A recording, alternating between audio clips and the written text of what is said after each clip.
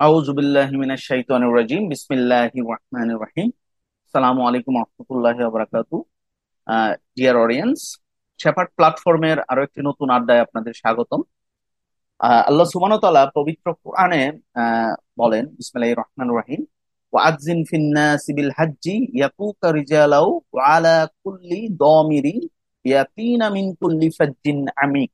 আল্লাহ সুবহানাহু ওয়া তাআলা বলেন, এবং মানুষের কাছে হজের ঘোষণা করে দাও, তারা তোমার কাছে আসবে পদব্রজে ও সর্বপ্রকার ক্ষীণকায় উষ্ট্র সমূহের পিঠে। তারা আসবে দূর দূরান্তের পথ অতিক্রম করে। সূরা হাজ, আয়াত 27। আলহামদুলিল্লাহ, আমরা পবিত্র আম, মাস জিলহজ মাস আমরা অতিক্রম করছি। এই মাস মহান্বিত মাস। এই মাসে সমগ্র পৃথিবী থেকে মুসলিমরা পবিত্র কাবা শরীফে আসে হজ পালন করতে। এই মাসে মুসলিমরা শুধু আল্লাহ সুবহানাহু ওয়া তাআলার জন্য, আল্লাহকে খুশি করার জন্য কোরবানি করে। এই বছরও বাংলাদেশ থেকে 1,87,198 জন মুসলিম হজ পালন করতে যাওয়ার কথা ছিল, কিন্তু আনফরচুনেটলি আমাদের আম, আহ, এই এই সব সব মানুষ আমরা যেতে পারিনি। বিভিন্ন কারণ আছে, আমরা এই আজকের আড্ডার মধ্যে এই বিষয়গুলি আমরা দেখার চেষ্টা করব। এর একটা কারণ সেটা হলো যে গত বছরগুলির তুলনায় এই বছর হজের যে খরচ, এই খরচ 30% বেশি ছিল। এবং বেশি হয়ে টোটাল যে খরচ দাঁড়িয়েছে সেটা হলো 6,83,018 টাকা। এবং মজার বিষয় হলো, আমরা যদি একটু খেয়াল করি, হ্যাঁ, আমাদের পার্শ্ববর্তী দেশ ভারতে এই হজের খরচ কিন্তু তাদের ইন্ডিয়ান রুপিতে 3,10,000 টাকা, এবং পাকিস্তানি রুপিতে এটা 4 লক্ষ টাকার মতো। হ্যাঁ, অ্যারাউন্ড 4 লক্ষ টাকা পাকিস্তান রুপিতে না, বাংলাদেশি টাকায় 4 লক্ষ টাকার মতো। আর পাকিস্তান রুপিতে এটা অন এন অ্যাভারেজ 8-10 লাখ টাকার মতো, রুপির মতো। তো দেখেন যে বাংলাদেশ থেকে কিন্তু ইভেনই ভারতে এবং মুশরিক রাষ্ট্র ভারত এবং পাশাপাশি আমাদের আহ, আহ, আহ, মুসলিম রাষ্ট্র আপনার পাকিস্তানেও দেখা যায় যে আপনার অনেক কমে তারা আসলে হজের ব্যবস্থাপনা সম্পন্ন করেছে। এবং এবছরের যে মুআল্লিম ফি ধরা হয়েছে তা 1,60,630 টাকা, যা গত বছরের থেকে 162% বেশি। এবং এই বছর প্রত্যেক হাজি থেকে ভ্যাট হিসাবে বাংলাদেশ গভর্নমেন্ট 89,000 টাকা নিচ্ছে। 89,000, হ্যাঁ, পার পার্সন থেকে। এবং টোটাল সর্বমোট যে ভ্যাটের পরিমাণ দাঁড়াবে তা হবে 11.32 বিলিয়ন ডলার, বিলিয়ন টাকা, ডলার না, 11.32 বিলিয়ন টাকা। তো এত খরচ করেও হাজিরা যখন হজ পালন করতে যায়, আল্লাহ সুবহানাহু ওয়া তাআলার মেহমান হিসাবে যখন তারা হজ পালন করতে যায়, তখন কিন্তু তারা কোন রকম ঝামেলা ছাড়া হজ পালন করতে পারে না। হ্যাঁ, ওই ধরনের সুযোগ সুবিধা কিন্তু তারা সব সময় পায় না। বাংলাদেশ এবং সৌদি উভয় সরকারই আল্লাহ সুবহানাহু ওয়া তাআলার এই মেহমানদের মর্যাদা দিতে অনেক ক্ষেত্রেই ব্যর্থ হয়, এবং তারা তাদেরকে শুধুমাত্র তাদের অর্থনৈতিক সুবিধার উপকরণ হিসাবে ব্যবহার করে। অন্যদিকে অনেকেই বিভিন্ন ব্যাংকে হজ স্কিমের মাধ্যমে টাকা জমিয়ে হজে যাচ্ছে। কেউ কেউ আবার বছর বছর হজে যায়। কেউ কেউ হজে যাওয়াটাকে আবার একটা ট্যুরিজমের সাথে লিঙ্ক করে তারা আসলে হজে যায়, ঘোরাও হলো হজও করা হলো, এরকম একটা বিষয়। কেউ কেউ হজে যায় টিকটক করার জন্য এবং তার ভাইরাল হওয়ার জন্য। এরকম ঘটনাও এইবার আমরা হজের মধ্যে দেখেছি।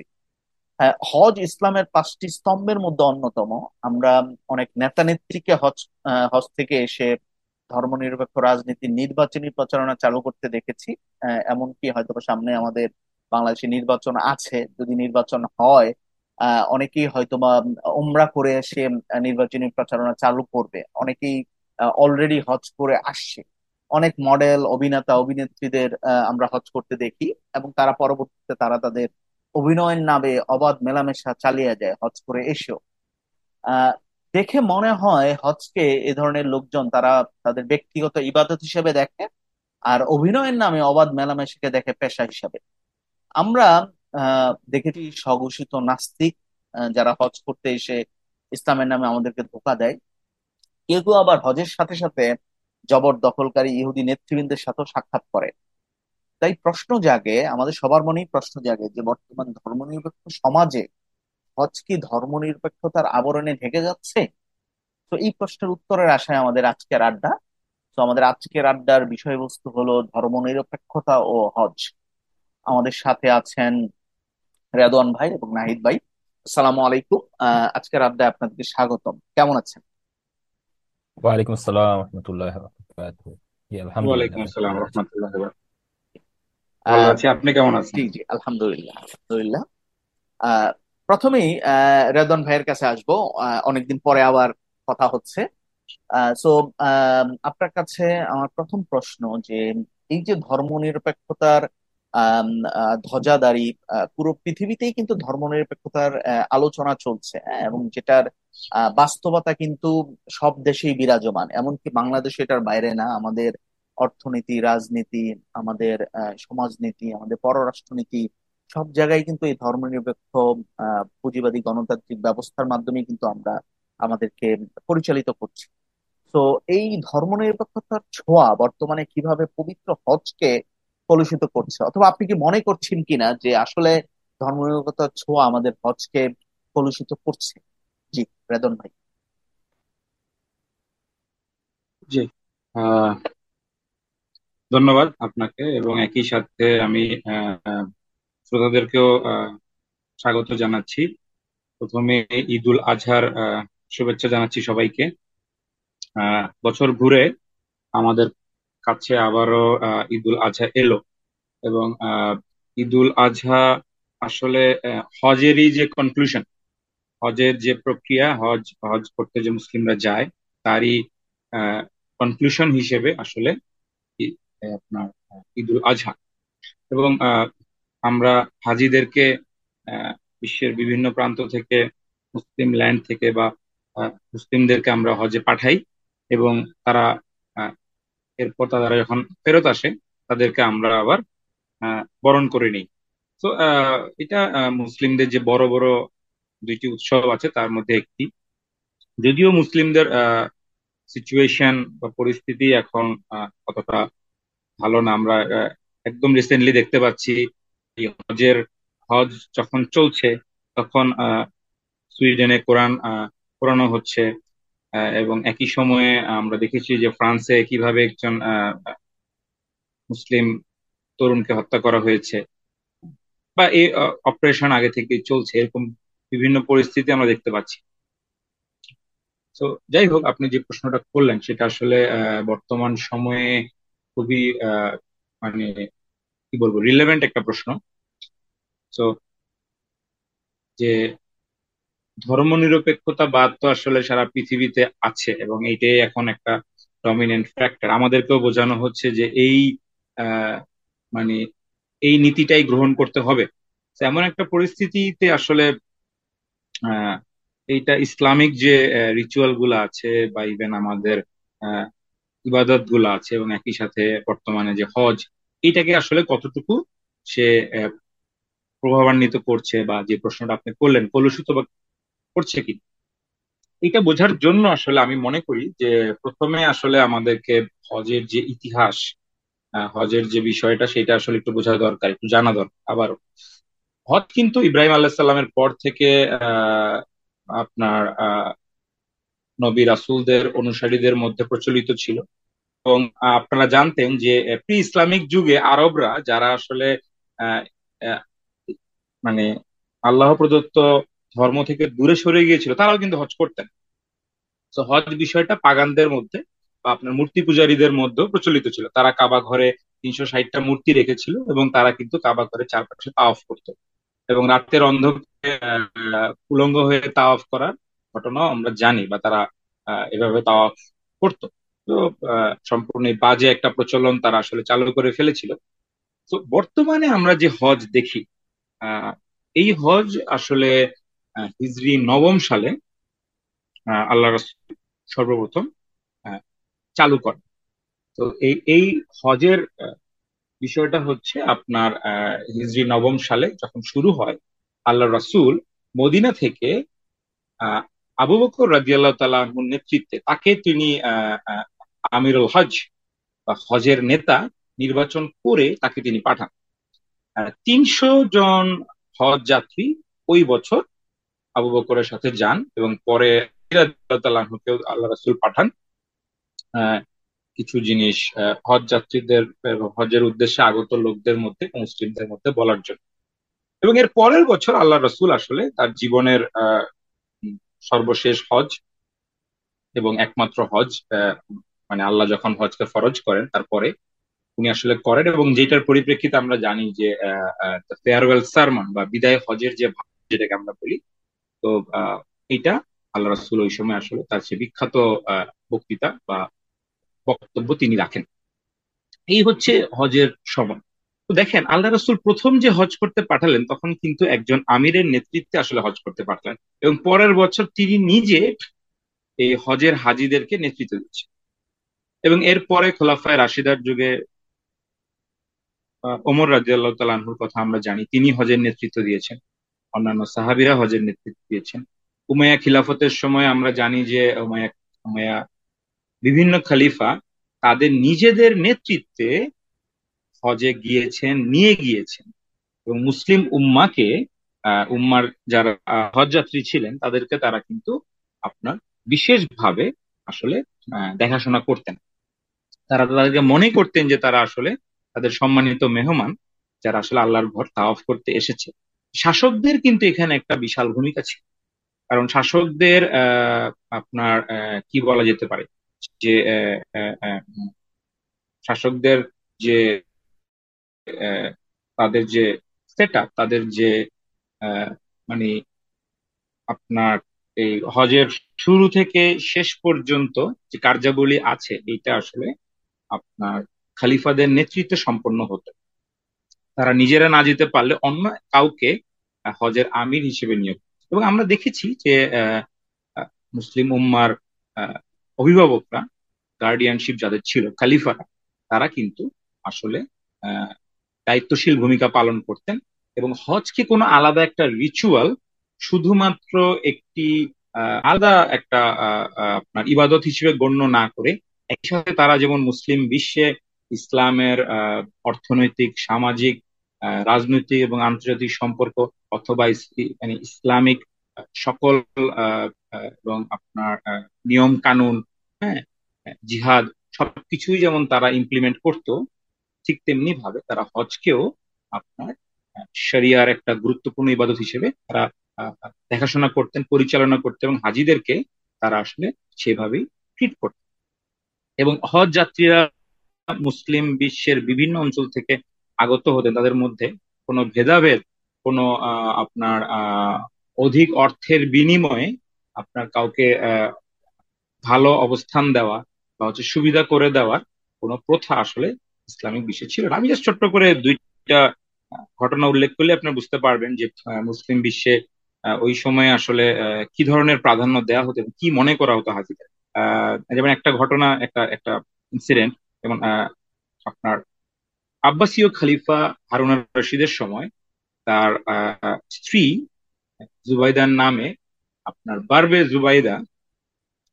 জুবাইদা একটা একটা রাস্তা, আপনার আহ, রাস্তা শুধু নয়, মানে একটা একটা কি বলা যেতে পারে, একটা হাইওয়ে আপনার তৈরি করা হয়েছিল, যেটা হচ্ছে আপনার আহ, বাগদাদ থেকে, বসরা থেকে শুরু করে মক্কা পর্যন্ত, হেজাজ পর্যন্ত আপনার বিস্তৃত ছিল। এবং এইটার পাশে আপনার সরাইখানা বানানো হতো। এটা কিন্তু 900 মাইল লম্বা ছিল, এবং পাশে বিভিন্ন জায়গায় সরাইখানা বানানো ছিল। পাশে বিভিন্ন জায়গায় আপনার কূপ বা হচ্ছে পানি ধরে রাখার জন্য, বৃষ্টির পানি ধরে রাখার জন্য আধার নির্মাণ করা হয়েছিল, যাতে হাজিদের কোনো কষ্ট না হয়, তারা যাতে বিনামূল্যে খাবার পায়, তারা যাতে আপনার চলাফেরার জন্য ইভেন প্রয়োজনে ঘোড়া বদলানোর সুযোগ পায়। এবং আপনার তখন আপনার বাগদাদ যে আব্বাসীয় খিলাফার রাজধানী ছিল, সেখান থেকে সব মুসলিম আসলে সেখানে আসতো, এবং সেখান থেকে একটি ক্যারাভান বা একটি আপনার কাফেলা হিসেবে আসলে হজ যাত্রীরা যেত, এবং সেইটার আপনার আমির নিয়োগ দিতেন খলিফা নিজে, অথবা নিজে যেতেন। এই ধারা কিন্তু আপনার ওসমানীয় খিলাফা পর্যন্ত, 1924 সালে ওসমানীয় খিলাফা ধ্বংসের আগ পর্যন্ত প্রচলিত ছিল।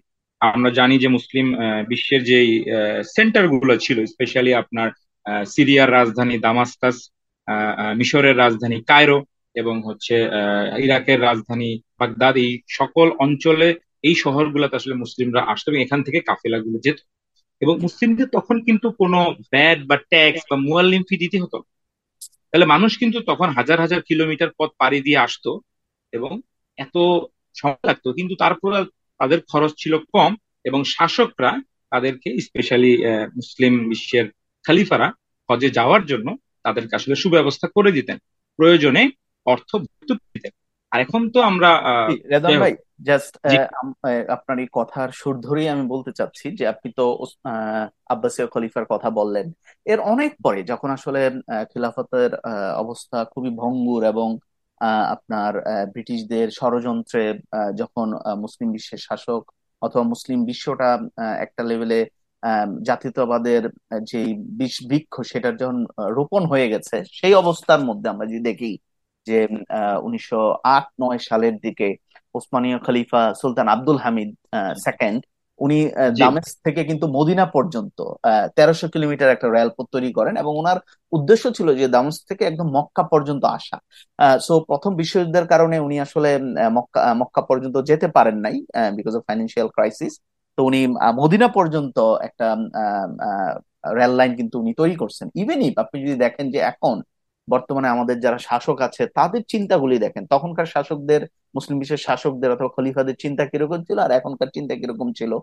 যে আব্দুল লতিফ সিদ্দিকী, যিনি ফর্মার টেলিকমিউনিকেশন মিনিস্টার ছিলেন, উনি, ওনার একটা উক্তি ছিলেন যে কারণে মানে উনি আমাদের অনেকের কাছে, সবার কাছেই বলতে গেলে খুবই মানে কি বলে, ওনাকে আসলে ওইভাবে পছন্দনীয় ব্যক্তিত্ব না উনি।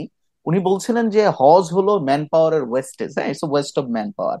এবং যারাই আসলে হজে যায় তাদের এসব কোনো প্রোডাক্টিভিটি থাকে না, কারণ আপনি 1 মাস 1.5 মাস আপনি ওইখানে থাকতেছেন, আপনার প্রোডাক্টিভিটি লুজ করতেছেন। এবং উনি আরেকটা কথা যেটা বলছেন যে একটা দেশ থেকে যখন কেউ হজে যায় তখন আসলে দেশের ইকোনমি, সে আসলে ইকোনমি থেকে একটা বিশাল অংশ সে আসলে বিদেশে সে পাচার করে দেয়, ইন এ সেন্স, হ্যাঁ, সে আসলে বিদেশে খরচ করে। তো এই ধরনের মানসিকতা কিন্তু এখন আমাদের বর্তমানে যারা নেতা নেত্রী আছে তাদের মধ্যে আমরা দেখতে পাই। ইভেন এই যে আপনি যেটা বললেন যে তখন এই সুযোগগুলি করে দিচ্ছিল, হ্যাঁ, এখন কিন্তু এই সুযোগগুলি করে দেয় যারা বর্তমান ক্ষমতাসীন থাকে তাদের দলীয় লোকদেরকে কিন্তু সুযোগ করে দেয়। জাস্ট 2022 সালের একটা ঘটনা, 57,585 জন হাজির মধ্যে 254 জন হাজিকে আপনার মক্কা শরীফে পাঠানো হয়েছিল জনগণের টাকায়, তার মানে আমাদের ভ্যাটের টাকায়, আমাদের ট্যাক্সের টাকায়। এবং এই লোকগুলি কারা? বেশিরভাগই ছিল আওয়ামী লীগের নেতা কর্মী সহযোগী, যারা আসলে আওয়ামী পন্থী তারা, হ্যাঁ। এবং এতে প্রায় 11.33 কোটি টাকা কিন্তু খরচ হয়। এটা 2022 সালের কথা। এবছরও ঠিক একইভাবে হয়তো বা অনেক লোককে পাঠিয়েছে, আমরা হয়তো বা কিছুদিন পরে এই বিষয়টা পাবো, হ্যাঁ। এখনো তারা লোক পাঠায়, কিন্তু কাদেরকে পাঠায়? তাদের দলীয় লোকদেরকে পাঠায়। উম্মার জন্য, মুসলমানদের জন্য, সবার জন্য তারা কিন্তু এই ধরনের আচরণ আমরা কিন্তু তাদের মধ্যে দেখতে পাই না। জি, রেদন ভাই যেটা বলছিলেন। জি, আপনাকে ধন্যবাদ। আপনি একদম যথার্থই বলেছেন যে হেজাজ রেলওয়ে, যেটা আসলে দামাসকাস থেকে মদিনা পর্যন্ত বিস্তৃত ছিল, এবং সেইটা আপনার 1908 সালের সেপ্টেম্বর মাসে আসলে এটার কাজ শেষ হয়। এবং এইটা আসলে দেরি হয়েছে, আপনার সুদীর্ঘ 8 বছর লেগেছিল শুধুমাত্র আপনার ব্রিটিশদের ষড়যন্ত্রের কারণে। এটাও আমরা জানি। এখনকার ধর্মনিরপেক্ষতার যারা মনে করেন ধ্বজাধারী, তাদের যারা পশ্চিমা প্রভু, সেই ব্রিটিশদের ষড়যন্ত্রের কারণেই আসলে হজ যাত্রা, যাত্রীদের এই রেলওয়েতে যাওয়া আপনার বা রেলওয়ে তৈরি আপনার বিলম্ব হয়। তো ঠিকই বলেছেন। তো যাই হোক, ওই সময়টাতে আসলে সমগ্র মুসলিম বিশ্ব থেকে আগত হজ যাত্রীদেরকে আসলে মনে করা হতো যে তারা হচ্ছে আল্লাহর মেহমান, এবং শাসকরাও সেইভাবেই তাদেরকে ট্রিট করতেন। এবং এই পরিপ্রেক্ষিতে একটা জিনিস বলে রাখে, আপনি যে ভ্যাট এবং ট্যাক্সের বিভিন্ন কথা বললেন যে কতটুকু ফি, বিভিন্ন ফি, ইসলামিক স্কলারদের মতে আপনার হজ যাত্রীদের উপর যে ট্যাক্স আরোপ, হ্যাঁ, বা ভ্যাট আরোপ, এটা কিন্তু সম্পূর্ণই নিষিদ্ধ। তো এ থেকেই বোঝা যায় যে আসলে আহ, সেই যুগে যে সিচুয়েশনটা ছিল এইটার পরিপ্রেক্ষিতে বর্তমান সিচুয়েশন সম্পূর্ণ আলাদা। এবং এই আলাদা হওয়ার মূল কারণটাই হচ্ছে আপনার এই ধর্মনিরপেক্ষতা। বা কেন আমি এটা বলছি, বা কেন আমি মনে করছি যে আসলে হজকে, ইভেন হজের পবিত্র হজের বিষয়টাকেও ধর্মনিরপেক্ষতাবাদ আসলে কলুষিত করছে। কারণ ধর্মনিরপেক্ষতাবাদের মূল কথা কিন্তু মানুষ ব্যক্তি জীবনে শুধুমাত্র আপনার ধর্মীয় অনুশাসন মেনে চলবে, রাষ্ট্রীয় পর্যায়ে কিন্তু ধর্মের কোনো প্রভাব নেই। তাহলে রাষ্ট্রীয় পর্যায়ে যেহেতু ধর্মের কোনো প্রভাব নেই, তাহলে আপনি একটা কাজ, তো রাষ্ট্র তো বিভিন্ন কাজ করে, সে যখন এই কাজগুলো করে, সে যখন এই কাজের ম্যানেজমেন্ট গুলো করে, তখন সে মানে রাষ্ট্র আসলে আপনার কোনো ধর্মের কোনো প্রভাব এখানে আসলে আসতে দেয় না। অ্যাজ ফর এক্সাম্পল, আপনি যদি দেখেন যে ধর্ম নিরপেক্ষতা, তাহলে আপনি আহ, কোন কাজ করলে রিওয়ার্ড পাবেন, কোন কাজ করলে পানিশমেন্ট পাবেন, হ্যাঁ, পরকালে আপনি পানিশড হবেন অথবা পরকালে আপনি রিওয়ার্ডেড হবেন, পুরস্কৃত হবেন, এই বিষয়টা কিন্তু সে আসলে এই হজের ক্ষেত্রে বা অন্য কোনো কাজের ক্ষেত্রে আনে না। তাহলে হজের ক্ষেত্রে যদি সে এই জিনিসটা না আনে, তাহলে সে হজকে আসলে কিভাবে দেখে? সে দেখে এটা একটা পণ্য হিসেবে, বড় জোর একটা ট্যুরিজম আসপেক্ট বা আয় করার একটা উপায়। যেহেতু মুসলিমরা আসবে, তার এখানে রিওয়ার্ড পাওয়ারও কিছু নাই, মানে যারা ধর্মনিরপেক্ষতাবাদী। এবং আমরা জানি যে 1924 সালের পরে মুসলিম বিশ্বকে আসলে তারা মুসলিম বিশ্বের উপর তারা এই ধর্মনিরপেক্ষতাবাদ সেকুলারিজমকে চাপিয়ে দেয়, এবং মুসলিম বিশ্বকে ছোট বড় আপনার 50টারও বেশি রাষ্ট্রে আপনার উপনিবেশবাদীরা ভাগ করে রাখে, এবং এখনো আমাদের উপর সেই ধর্মনিরপেক্ষতার শিকলবন্দি আমরা। তো ওই পরিপ্রেক্ষিতে আমি বলতে চাই যে তারা কিন্তু তখন আসলে অন্ধভাবে শুধু এখান থেকে কতটুকু বেনিফিট পাওয়া যাবে এটাই তারা চিন্তা করে। তাদের এখানে না কোনো পুরস্কার আসছে পরকালে, না আছে কোনো আপনার পানিশমেন্টের ভয়, শাস্তির ভয়। ধর্মনিরপেক্ষতাবাদীরা এই হজকে একটা পণ্য বানিয়ে নিয়েছে, এবং আপনার এখান থেকে তারা আসলে মুসলিমদের যে মানে আপনার কি বলা যায় স্পিরিচুয়াল যে বিষয়টা, এটাকে তারা আসলে কোনোভাবেই কোনো আমলে নেয় না। রেদার তারা যেটা করে, আপনারা যদি দেখে থাকেন যে কোভিড এর পরে আসলে হজের কিন্তু একটা আপনার মানুষজনের মধ্যে হজে যাওয়ার প্রবণতা, বা হজের একটা হজের জন্য অধিক মানুষজনের আপনার যাওয়ার একটা চেষ্টা কিন্তু আমরা দেখছি। তো এই পরিপ্রেক্ষিতে তারা সমগ্র বিষয়টাকেই একটা পণ্যে পরিণত করেছে, এবং এখান থেকে কত বেশি টাকা আদায় করা যায়, কত বেশি বেনিফিট পাওয়া যায়, এটাই কিন্তু তাদের লক্ষ্য এবং প্রচেষ্টা। এবং যার পরিপ্রেক্ষিতে আমরা দেখতে পাচ্ছি যে গত বছর থেকে এই বছরে 30% আসলে হজের খরচ বৃদ্ধি করা হয়েছে, যেটা আনপ্রেসিডেন্টেড। এবং যদিও বলা হয়ে থাকে যে এই খরচটা আপনার ডলারের আপনার মূল্য বৃদ্ধির কারণে, কিন্তু ডলারের মূল্য বৃদ্ধি হয়েছে 17%। তাহলে বাকি 13% কিসের জন্য? এ থেকে বোঝা যায় যে আসলে আহ, আপনার এই পিছনে অন্য উদ্দেশ্য এবং অন্য ধরনের চিন্তা কাজ করছে।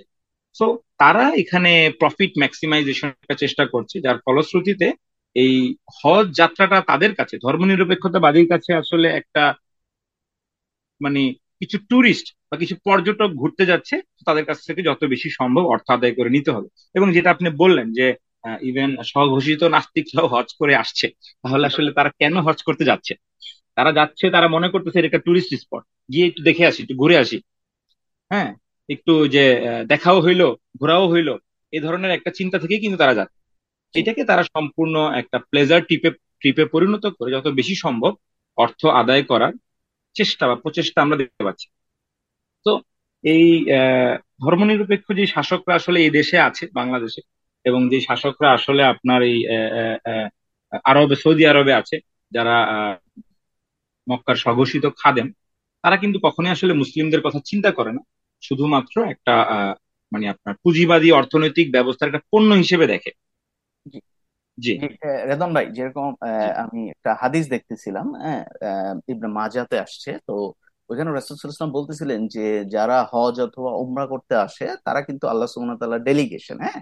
এবং তারা যখন আল্লাহকে ডাকে, আল্লাহ সুবহানাহু ওয়া তাআলা তাদের ডাকে সাড়া দেয়, এবং আল্লাহ সুবহানাহু ওয়া তাআলা তাদেরকে মাফ করে দেন। এবং যারা, অন্য একটা হাদিসে সহিহ বুখারীতে আসছে যে যারা আল্লাহকে বিশ্বাস করে এবং কিয়ামত দিবসে যারা বিশ্বাস করে, তারা যেন তাদের যে গেস্ট আছে সেই গেস্টদের সাথে যেন ভালোভাবে আচরণ করে, এবং তাদের ব্যবহারটা যেন ভালো হয়, জেনারেস ব্যবহার হয়। বাট আমরা এই যে জানি যে হজে যারা যায় তারা কিন্তু আল্লাহ সুবহানাহু ওয়া তাআলার মেহমান, হ্যাঁ, যেটা আল্লাহ সুবহানাহু ওয়া তাআলা বলছেন, they are the delegation of Allah সুবহানাহু ওয়া তাআলা।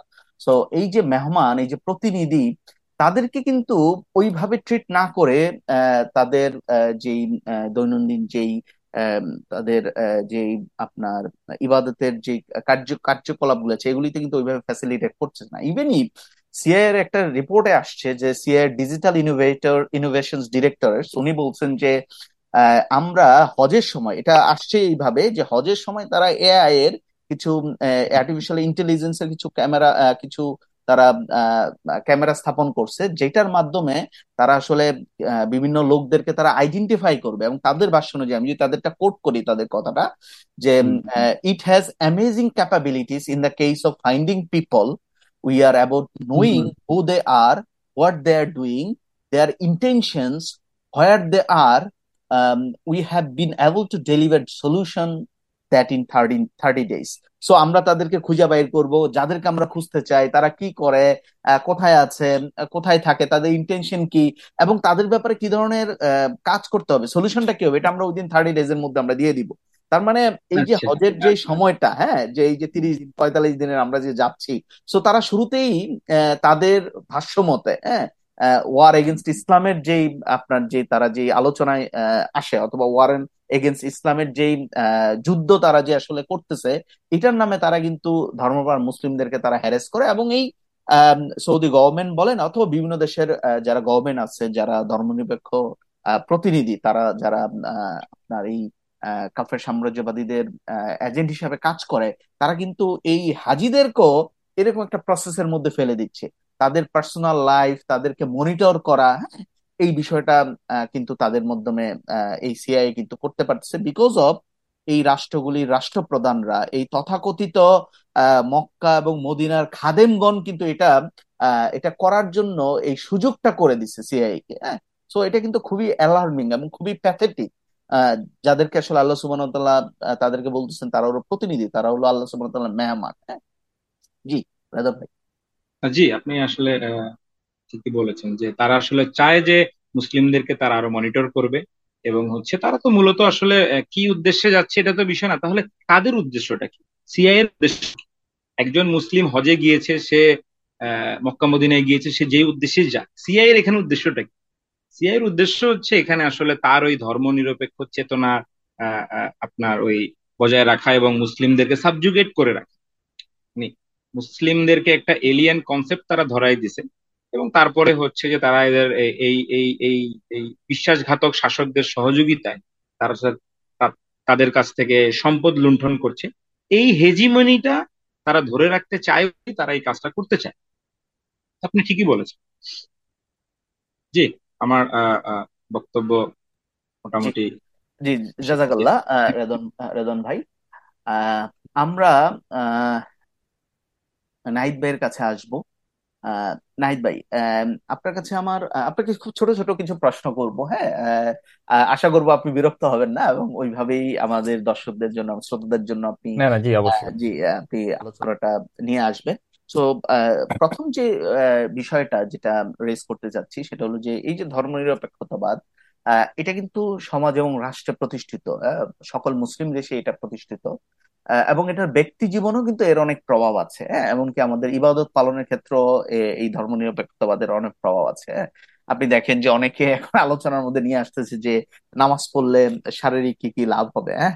অলদো ইবাদতের ক্ষেত্রে এটা কিন্তু এরকম হওয়ার কথা ছিল না, হ্যাঁ। সো ব্যক্তিগত জীবনে হজ পালনে, আপনার কাছে প্রশ্ন, ব্যক্তিগত জীবনে হজ পালনে ধর্মনিরপেক্ষতার কি কোনো প্রভাব আছে? যদি থাকে তাহলে কি রকম প্রভাব? জি, হ্যাঁ, আপনি যদি এই বিষয়ে একটু আলোকপাত করতেন, নাইট ভাই। জি, আহ, শুরুতে আসসালামু আলাইকুম রহমতুল্লাহ। আলহামদুলিল্লাহ রবিল আলমিন, ওসসালাতু ওয়াসসালামু আলা রাসূলিহিল কারীম ওয়া আলা আলিহি ওয়া সাহবিহি বারিক সাল্লিম। তো আপনি ঠিকই বলেছেন ভাই। আপনার এই হজ, এখন আমরা যেটা দেখতে পাচ্ছি আমাদের গ্লোবাল সিচুয়েশন, আমরা জানি যে হজ আল্লাহ সুবহানাহু ওয়া তাআলার একত্ববাদ তথা তাওহীদের একটি বাৎসরিক নিদর্শন, এবং যা পুরো বিশ্ব জুড়ে বিভিন্ন জাতি ও বর্ণের মুসলিমগণ মক্কাতুল মুকাররমাতে এসে পালন করেন। আহ কাবা শরীফ মূলত আল্লাহর একত্ববাদেরই প্রতিনিধিত্ব করে। আসলে আমরা তো কাবা শরীফের ইবাদত করি না, বরং কাবা শরীফ যে বিষয়টাকে প্রতিনিধিত্ব করে, অর্থাৎ আল্লাহ সুবহানাহু ওয়া তাআলার এক এবং অদ্বিতীয়, তিনি যে এক এবং অদ্বিতীয়, তার শরীক বিহীন যে তাকে ইবাদত করতে হবে, সেই বিষয়টাকে মূলত প্রতিনিধিত্ব করে হচ্ছে এই কাবা শরীফ বা হজের এই রিচুয়ালস গুলো। বাট দুঃখজনক ভাবে হলেও সত্য যে আমরা এটা থিওরিটিক্যালি বা তত্ত্বগত ভাবে হয়তো আমরা বলছি যে আল্লাহকে শরীকবিহীন ভাবে ইবাদত করা বিষয়টি, কিন্তু সারা পৃথিবীতে আল্লাহর একত্ববাদ বিরোধী ধর্মনিরপেক্ষতাবাদ তথা সেকুলারিজমের শাসন চলছে। এবং এই শাসনের ক্ষেত্রে জেনে হোক বা না জেনে হোক আল্লাহর সাথে মানুষকে শরীক করা হচ্ছে। মানে মানুষের আহ, মানুষের আইন বা মানুষের যে ব্যবস্থা সেটা দিয়ে হচ্ছে যে আমরা আমাদের বিভিন্ন কার্যাবলীগুলো, অ্যাফেয়ার্স গুলোকে আমরা পরিচালনা করছি। এবং আমাদের এটা শুধুমাত্র রাষ্ট্র ব্যবস্থা বা শাসন ব্যবস্থার ক্ষেত্রে না, এটা আমাদের সমাজ, ব্যক্তি, পারিবারিক জীবন বিভিন্ন জায়গায় আমাদের ঢুকে পড়েছে। এবং আমরা বিশুদ্ধ ইসলামী লাইফস্টাইলের পরিবর্তে আমরা আসলে ওই যে শিরকের একটা লাইফস্টাইল, এটা জেনে হোক বা না জেনে হোক, শুনতে খারাপ লাগতে পারে বাট এটা বাস্তবতা, যে আমরা আমাদের জীবনটা এখন বিভিন্ন ভাগে বিভক্ত হয়ে গেছে। জীবনের কিছু ভাগে হয়তো ইসলামিক চিন্তা আছে বা কিছু ইসলামিক আচার অনুষ্ঠানের পালনের বিষয়াদি আছে, কিন্তু জীবনের বাকি অংশটুকুর মধ্যে আমরা আসলে আমাদের খেয়াল খুশি অনুসরণ করছি। আহ এবং এটাতেই আমাদেরকে অভ্যস্ত করে তোলা হচ্ছে দিনে দিনে আরো বেশি। অথচ এই হজে কিন্তু আমরা আল্লাহ সুবহানাহু ওয়া তাআলার কাছে ছুটে যাচ্ছি লাব্বাইক আল্লাহুম্মা লাব্বাইক বলে, যে আমরা আসলে আল্লাহর কাছে সমর্পিত হতে চাই, আল্লাহর কাছে আমরা ধরা দিতে চাই। আসলে একজন মুসলিম, আমরা যখন বলি যে একজন মানুষ হচ্ছে মুসলিম, আসলে মুসলিম শব্দের অর্থটা কি? মুসলিম শব্দের অর্থ তো হচ্ছে আল্লাহর কাছে যে সমর্পিত, অর্থাৎ যে তার খেয়াল খুশিকে পুরোপুরি আল্লাহর হাতে ছেড়ে দিয়েছে। তার জীবনের আহ, যে বিভিন্ন রকমের কার্যক্রম থাকবে, তার যে আমল থাকবে, সেগুলো সবগুলি আল্লাহ সুবহানাহু ওয়া তাআলা নির্ধারণ করে দিবেন। তার নিজের কোনো খেয়াল খুশি নেই, একমাত্র আল্লাহর খেয়াল খুশি তার খেয়াল খুশি হবে। সো এই যে জায়গাটা, এই যে থিঙ্কিংটা, এই থিঙ্কিংটা দিনে দিনে এই গ্লোবালি এই সেকুলারিস্ট প্র্যাকটিসের কারণে আস্তে আস্তে উইকার হয়ে যাচ্ছে। এবং আমরা এটা নিয়ে হয়তো আমরা সামনে আরো আলোচনা করব যে কিভাবে হচ্ছে যে এই বিষয়টা দুর্বল হয়ে পড়েছে। আহ, জি, আতিক ভাই।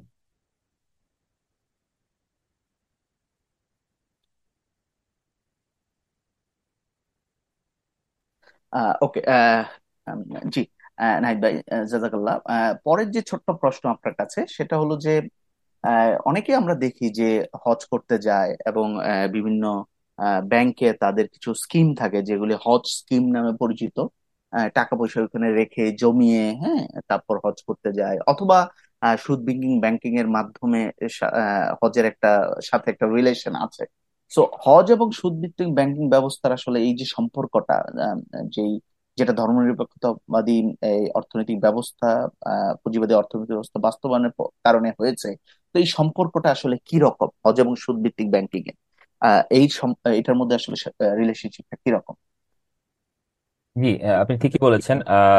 আসলে সুদ বা রিবা যেটাকে আমরা বলছি, এটা আসলে পবিত্র কোরআনের মধ্যে বলা হয়েছে এটা আল্লাহ এবং তার রাসূলের সাথে যুদ্ধ ঘোষণার শামিল। এটা পবিত্র কোরআনে আল্লাহ রাব্বুল আলামিন বলছেন, বাদ আউযু বিল্লাহি মিনাশ শাইতানির রাজিম, ওয়াজারু মা ইয়া আইয়ুহাল্লাযিনা আমানু ওয়াজারু মা বাকিয়া মিনার রিবা ফাইল্লাম তাফআলু ফাআযানু বিহারবিন মিনাল্লাহি ওয়া রাসূলিহি। যে তোমরা তোমাদের সুদের অংশগুলোকে ছেড়ে দাও, এবং যদি তোমরা তা না করো তাহলে জেনে রাখো আল্লাহ এবং তার রাসূলের পক্ষ থেকে রইল যুদ্ধ ঘোষণা। এটা এবং বলা হয়েছে যে এটা কিয়ামতের দিবসে যারা আল্লাহ এবং তার রাসূলের আহ, বিরুদ্ধে এই সুদের কারবারে যারা জড়িত ছিল তাদেরকে হচ্ছে যে বলা হবে যে যাও, এখন যাও, আল্লাহ এবং তার রাসূলের বিরুদ্ধে যুদ্ধ করো, ওদেরকে অস্ত্র অস্ত্র দেওয়া হবে, যাও, পালিত করো। কত ভয়ঙ্কর একটা বিষয়! এমনকি আল্লাহ রাসূল হাদিসের মধ্যে বলেছেন যে লানা রাসূলুল্লাহ সাল্লাল্লাহু আলাইহি ওয়াসাল্লাম আকিল রিবা ওয়া মুকিলাহু ওয়া কাতিবাহু আলা শাহিদাইহি ওয়া কামা ক্বালা আলাইহি সাল্লাতু ওয়াসসালাম, যে আল্লাহ রাসূল লানত করেছেন, অভিসম্পাত করেছেন যারা সুদ দেয়, যারা সুদ খায়, যারা সুদের লেখক, অর্থাৎ সুদের কন্ট্রাক্ট যেটাকে তারা লেখে, এবং যারা সুদের সাক্ষী থাকে, কন্ট্রাক্টের যে সাক্ষী থাকে, এদের ব্যাপারে আল্লাহ রাসূল অভিসম্পাত করেছেন। তো এই ধরনের একটা ভয়ঙ্কর একটা আহ আমল, যেটা ইসলামে মানে খুবই পরিত্যাজ্য লেভেলের একটা বিষয়, সেটাকে হজের সাথে যে মিক্স করা, এটা তো শুধুমাত্র একটা তামাশা না, বরং বলা যায় যে ইসলামের একটা অপমান। আহ, এবং কেউ কেউ হয়তো এটা বলতে পারে, অনেকে আর্গুমেন্ট আনতে পারে যে এইসব প্রতিষ্ঠানের মধ্যে ইসলামিক নাম আছে, কারণ এদের নামের মাঝে অনেক সময় ইসলামিক শব্দ থাকে। বিভিন্ন আমানা বা উম, আহ, লা রিবা বা এই টাইপের বিভিন্ন রকমের শব্দ, যেগুলো শুনলে মনে হয় এগুলো মনে হয় ইসলামিক বিষয়। কিন্তু আপনার যদি ব্যাংকের শাখাগুলোর দিকে তাকান তাহলে আপনারা খেয়াল করবেন যে আহ, এখন যে কোনো শাখার দিকে তাকালে দেখবেন যে দুই রকমের ব্যানার দেখা যায়। একটা ব্যানার হচ্ছে কনভেনশনাল সেকুলার ব্যানার, যেখানের মধ্যে নন ব্যাংকিংটাকে প্রমোট করা হচ্ছে। ঠিক তার পাশেই দেখবেন যে আবার ওই একই ব্যাংকেরই একটা ইসলামিক একটা ব্যানার হচ্ছে যে দেখতে পাওয়া যায়। খুবই স্ট্রেঞ্জ বিষয়। এর প্রশ্ন হচ্ছে যে একটা সেকুলার পুঁজিবাদী ব্যবস্থার মধ্যে ইসলামী অর্থনৈতিক প্রতিষ্ঠান কিভাবে সম্ভব? একই ব্যাংক, যেটা সুদী লেনদেন করে, তা কিভাবে পাশাপাশি আবার ইসলামী লেনদেনও করে? মানে তর্কের খাতিরে যদি মেনেও নেই যে তাদের স্কিম গুলো হালাল, এই হজের স্কিম গুলো হালাল, কিন্তু তারপর ওই হারামের মিশ্রণ সহ এক প্রতিষ্ঠান কিভাবে ইসলামী হইতে পারে? মানে এটা তো এটা কিভাবে বিশ্বাসযোগ্য হইতে পারে? যে একটু জ্ঞান সম্পন্ন লোক হলে সে বুঝতে পারবে যেসব প্রতিষ্ঠান ইসলামের নামে একটি পুঁজিপতি প্রতিষ্ঠান, যা জনগণের আবেগকে পুঁজি করে তাদের ক্যাপিটালিস্টিক ব্যবসা, এই পুঁজিবাদী ব্যবসা তারা চালিয়ে যাচ্ছে। এবং এটা আসলে এটার সাথে হজকে প্রমোট করা, হজের আহ, মানে ব্যবস্থাটাকে সহজ করা, এটার কোনো সম্পর্ক নেই। বরং এটা বরং উল্টোটা প্রমোট করে, চিত্রায়িত করে যে যত দিন যাচ্ছে হজের যেই খরচ এটা দিনে দিনে বেড়ে যাচ্ছে। ফলে আগে একটা মানুষ হয়তো ডানে বামের থেকে বিভিন্ন জায়গা থেকে তারা বিভিন্ন আয় করে তারা হজের টাকাটা জমিয়ে ফেলতে পারতো। এখন এটা যত দিনে দিনে বাড়ছে আর সোসাইটির মানুষের ইনকাম ওই ওই তুলনায় বাড়ছে না, খরচের তুলনায়। ফলে এই ধরনের ব্যাংকগুলো এই হজ যেহেতু মানুষ করবেই, এটা নিয়ে যেহেতু তার আবেগ আছে, সারা জীবনে একবার হলেও করবে, তখন সে এই আবেগকে পুঁজি করে সে তার এই স্কিম গুলোকে বের করে নিয়ে আসছে, যাতে হচ্ছে জনগণের পকেটের টাকাটা সে নিয়ে নিতে পারে, সুদের মাধ্যমে সে নিয়ে নিতে পারে। এটাকে বিভিন্ন ইসলামিক লেবাস দিয়ে, ইসলামিক পোশাক পরিয়ে সে হয়তো অন্য নাম দিয়ে এটাকে নিবে। কিন্তু দিনের শেষে এটার সাথে, কারণ এই প্রতিষ্ঠানগুলো যদি ইসলামিক হতো তাহলে তারা তাদের সুদী ইয়াগুলো, কারবারগুলো কেন চালু রাখছে? এই প্রশ্নটা আমাদের করা উচিত। আমাদের আপনার আমাদের দেখবেন যে বিভিন্ন অনলাইন ওয়ালেট আছে, বিকাশ বা নগদ। আপনি দেখবেন যে নগদের ক্ষেত্রে বলবে যে এটা হচ্ছে যে একটা ইসলামিক নগদ আছে, একটা কনভেনশনাল নগদ আছে। কিন্তু আপনারা খেয়াল করে দেখবেন যে সারা বাংলাদেশের মধ্যে সবচেয়ে হাইয়েস্ট লেভেল অফ সুদ প্রদান করে হচ্ছে এই নগদ। তার কনভেনশনাল যেই ইয়া আছে, ট্রানজেকশন আছে সেখানে। কিন্তু সে আবার নিজেকে ইসলামিকও দাবি করে। বিভিন্ন রকমের হুজুরদেরকে এনে সে অ্যাড এর মধ্যে প্রমোট করতেছে, মানে হুজুর সাজিয়ে তাদেরকে দিয়ে প্রমোট করছে যে এই পার্টিকুলার ট্রানজেকশন গুলো হালাল ট্রানজেকশন। সোসাইটির লোকজন তো হালালের দিকে যেতে চায়, তাদের তাদের মধ্যে ইসলামিক আবেগ আছে, অনেকেই যেতে চায়। ইভেন সেকুলার কন্টেক্স থেকেও অনেকে যেতে চায়, যারা পুরোটা না মানলেও কিছু জায়গায় হয়তো তারা ইসলাম প্র্যাকটিস করতে চায়, তারা যেতে চায়। কিন্তু এই প্রতিষ্ঠানগুলো এগুলোকে পুঁজি করে, এই মানুষের আবেগকে পুঁজি করে, হজের আবেগকে পুঁজি করে তারা তাদের ব্যবসা চালিয়ে যাচ্ছে। এটার সাথে ইসলামের কোনো সম্পর্ক নেই। এবং যারা এটা করছেন তারা যদি জেনে বুঝে না করেন তাহলে তারাও এই গুনাহের মধ্যে শামিল হবেন। কারণ ইসলামের মধ্যে আমাদের বুঝতে হবে যে আল্লাহ আল্লাহ রাসূল হাদিসে বলছেন যে 5টি প্রশ্নের জবাব দেওয়া ছাড়া কোনো আদম সন্তানকে কিয়ামতের দিন পা নড়াতে দেওয়া হবে না। তার মধ্যে 2টি প্রশ্ন হচ্ছে যে সে কোথা থেকে তার টাকা কামাই করেছে এবং কোথায় সেটা ব্যয় করছে। সুতরাং কেউ যদি এটাকে ব্যয় করার সময় বা আয় করার সময় সে যদি এই প্রশ্নগুলো না করে, এটাকে যাচাই না করে, তাহলে সেও এই গুনাহের স্বামীর মধ্যে শামিল হয়ে যাবে। জি। জি। জি। জাস্ট আপনি যেটা বলছিলেন যে আসলে এটা ইসলামী ব্যাংক হোক অথবা কনভেনশনাল ব্যাংক হোক, এটা কিন্তু আসলে আল্লাহ সুবহানাহু ওয়া তাআলার সাথে একটা তামাশা, হ্যাঁ, এবং তামাশা ছাড়া অন্য কিছু নয়। ঠিক একই ধরনের উপহাস কিন্তু আমরা দেখি যখন আসলে প্রত্যেকটা দেশে আল্লাহ সুবহানাহু ওয়া তাআলার একত্ববাদ বিরোধী ধর্মনিরপেক্ষ শাসন আমরা দেখি, শাসক দেখি, রাজনীতি দেখি, এবং ঠিক একই ব্যক্তি এগুলির বিরুদ্ধে কথা না বলে অথবা এই ইস্যুস গুলারকে আপনার অ্যাড্রেস না করে, হ্যাঁ, আপনার এই যে সৎ কাজের আদেশ অসৎ কাজের নিষেধের জায়গা থেকে এই ইসলামিক চিন্তা বিরোধী যে চিন্তাগুলি আছে, যে আইডিয়াগুলি আছে, এগুলিকে তারা অ্যাড্রেস না করে তারা যখন পবিত্র কাবা শরীফে তাওয়াফ করতে যায়, ঠিক একই রকম কিন্তু এটা ঠিক উপহাসের মতোই আর কি, যে আমি এক জায়গায় আল্লাহ সুবহানাহু ওয়া তাআলাকে আমি এক মানতেছি, ওনাকে সবকিছুর উপরে স্থান দিচ্ছি, বাট আমি আমার নিজের দেশে, আমার ব্যক্তিগত জীবনে, হ্যাঁ, আমার আমাদের অর্থনৈতিক লাইফে আমি আসলে আল্লাহ সুবহানাহু ওয়া তাআলার হুকুমগুলি পালন করছি না।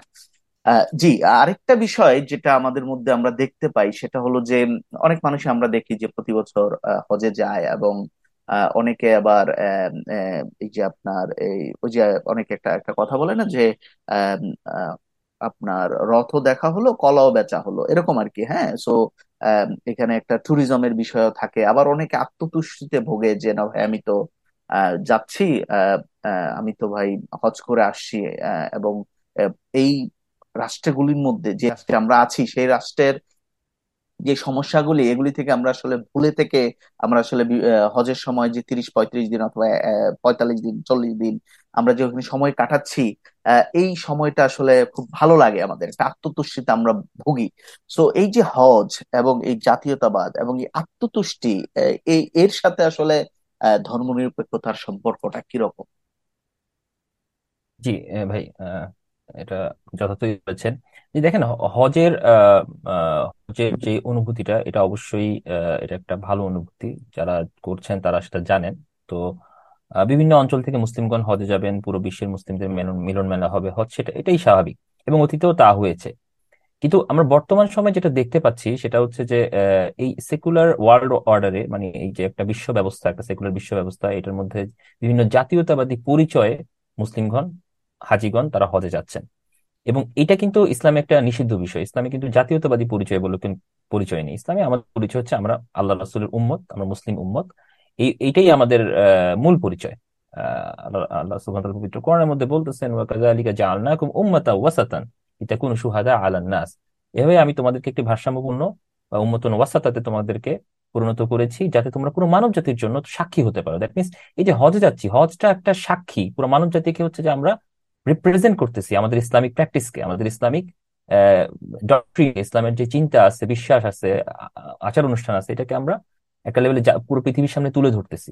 তো সেখানে যেও যদি আমরা হচ্ছে যে আমাদের পরিচয়কে আমরা ঘোলা করে ফেলি, অর্থাৎ আপনারা যদি বিভিন্ন হজ কাফেলাগুলোর দিকে তাকান, আমি নিজে হজ করেছি, আমি বলতে পারবো যে আমি যখন হজে যাচ্ছিলাম তখন সেখানে যে হাজিদেরকে বিভিন্ন বেল্ট দেন এহরামের উপরে পরে থাকার জন্য, সেই বেল্ট গুলোর মধ্যে আপনার জাতীয়তাবাদী পতাকা থাকে। এটা শুধু বাংলাদেশের ক্ষেত্রে প্রযোজ্য না, এটা অন্যান্য দেশগুলোতেও সিমিলার প্র্যাকটিস আছে।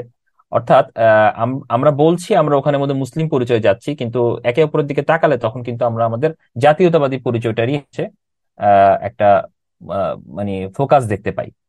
এবং যেই জাতীয়তাবাদ হচ্ছে যে আল্লাহ রাসূল বলছেন যে লাইসা মিন্না মান দা ইলা আসওয়াবিয়া, যে হচ্ছে যে এই গোত্রীয়বাদ, জাতীয়তাবাদ, এই দাওয়াল জাহিলিয়া, জাহিলিয়াতের আহ্বানের দিকে, অর্থাৎ এই যে আমি এক জাতি, তুমি এক জাতি, তুমি দুর্বল, আমি শক্তিশালী, you are inferior, I am superior, এই যে একটা শ্যালো ইনহিউম্যান বন্ড, যেটা হচ্ছে কোনো আদর্শিক বন্ধন না, একটা মানে নিম্নতর স্তর থিঙ্কিং, চিন্তার একটা বন্ধন।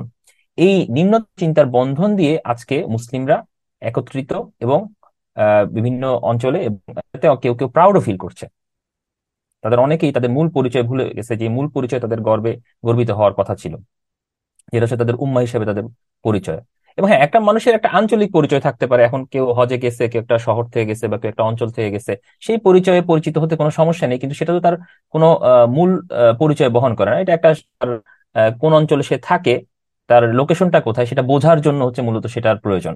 কিন্তু জাতি হিসাবে বা দুনিয়াতে তার পরিচয় কি হবে? আল্লাহর সামনে কিয়ামতের দিন কোন পরিচয় সে দাঁড়াবে? সে কি জাতীয়তাবাদী পরিচয়ে দাঁড়াবে? সেই পরিচয় দাঁড়ালে কি আল্লাহ সুবহানাহু ওয়া তাআলা কবুল করবেন? নাকি তাকে আল্লাহর বান্দার পরিচয়, আল্লাহ রাসূলের উম্মতের পরিচয় তাকে দাঁড়াতে হবে?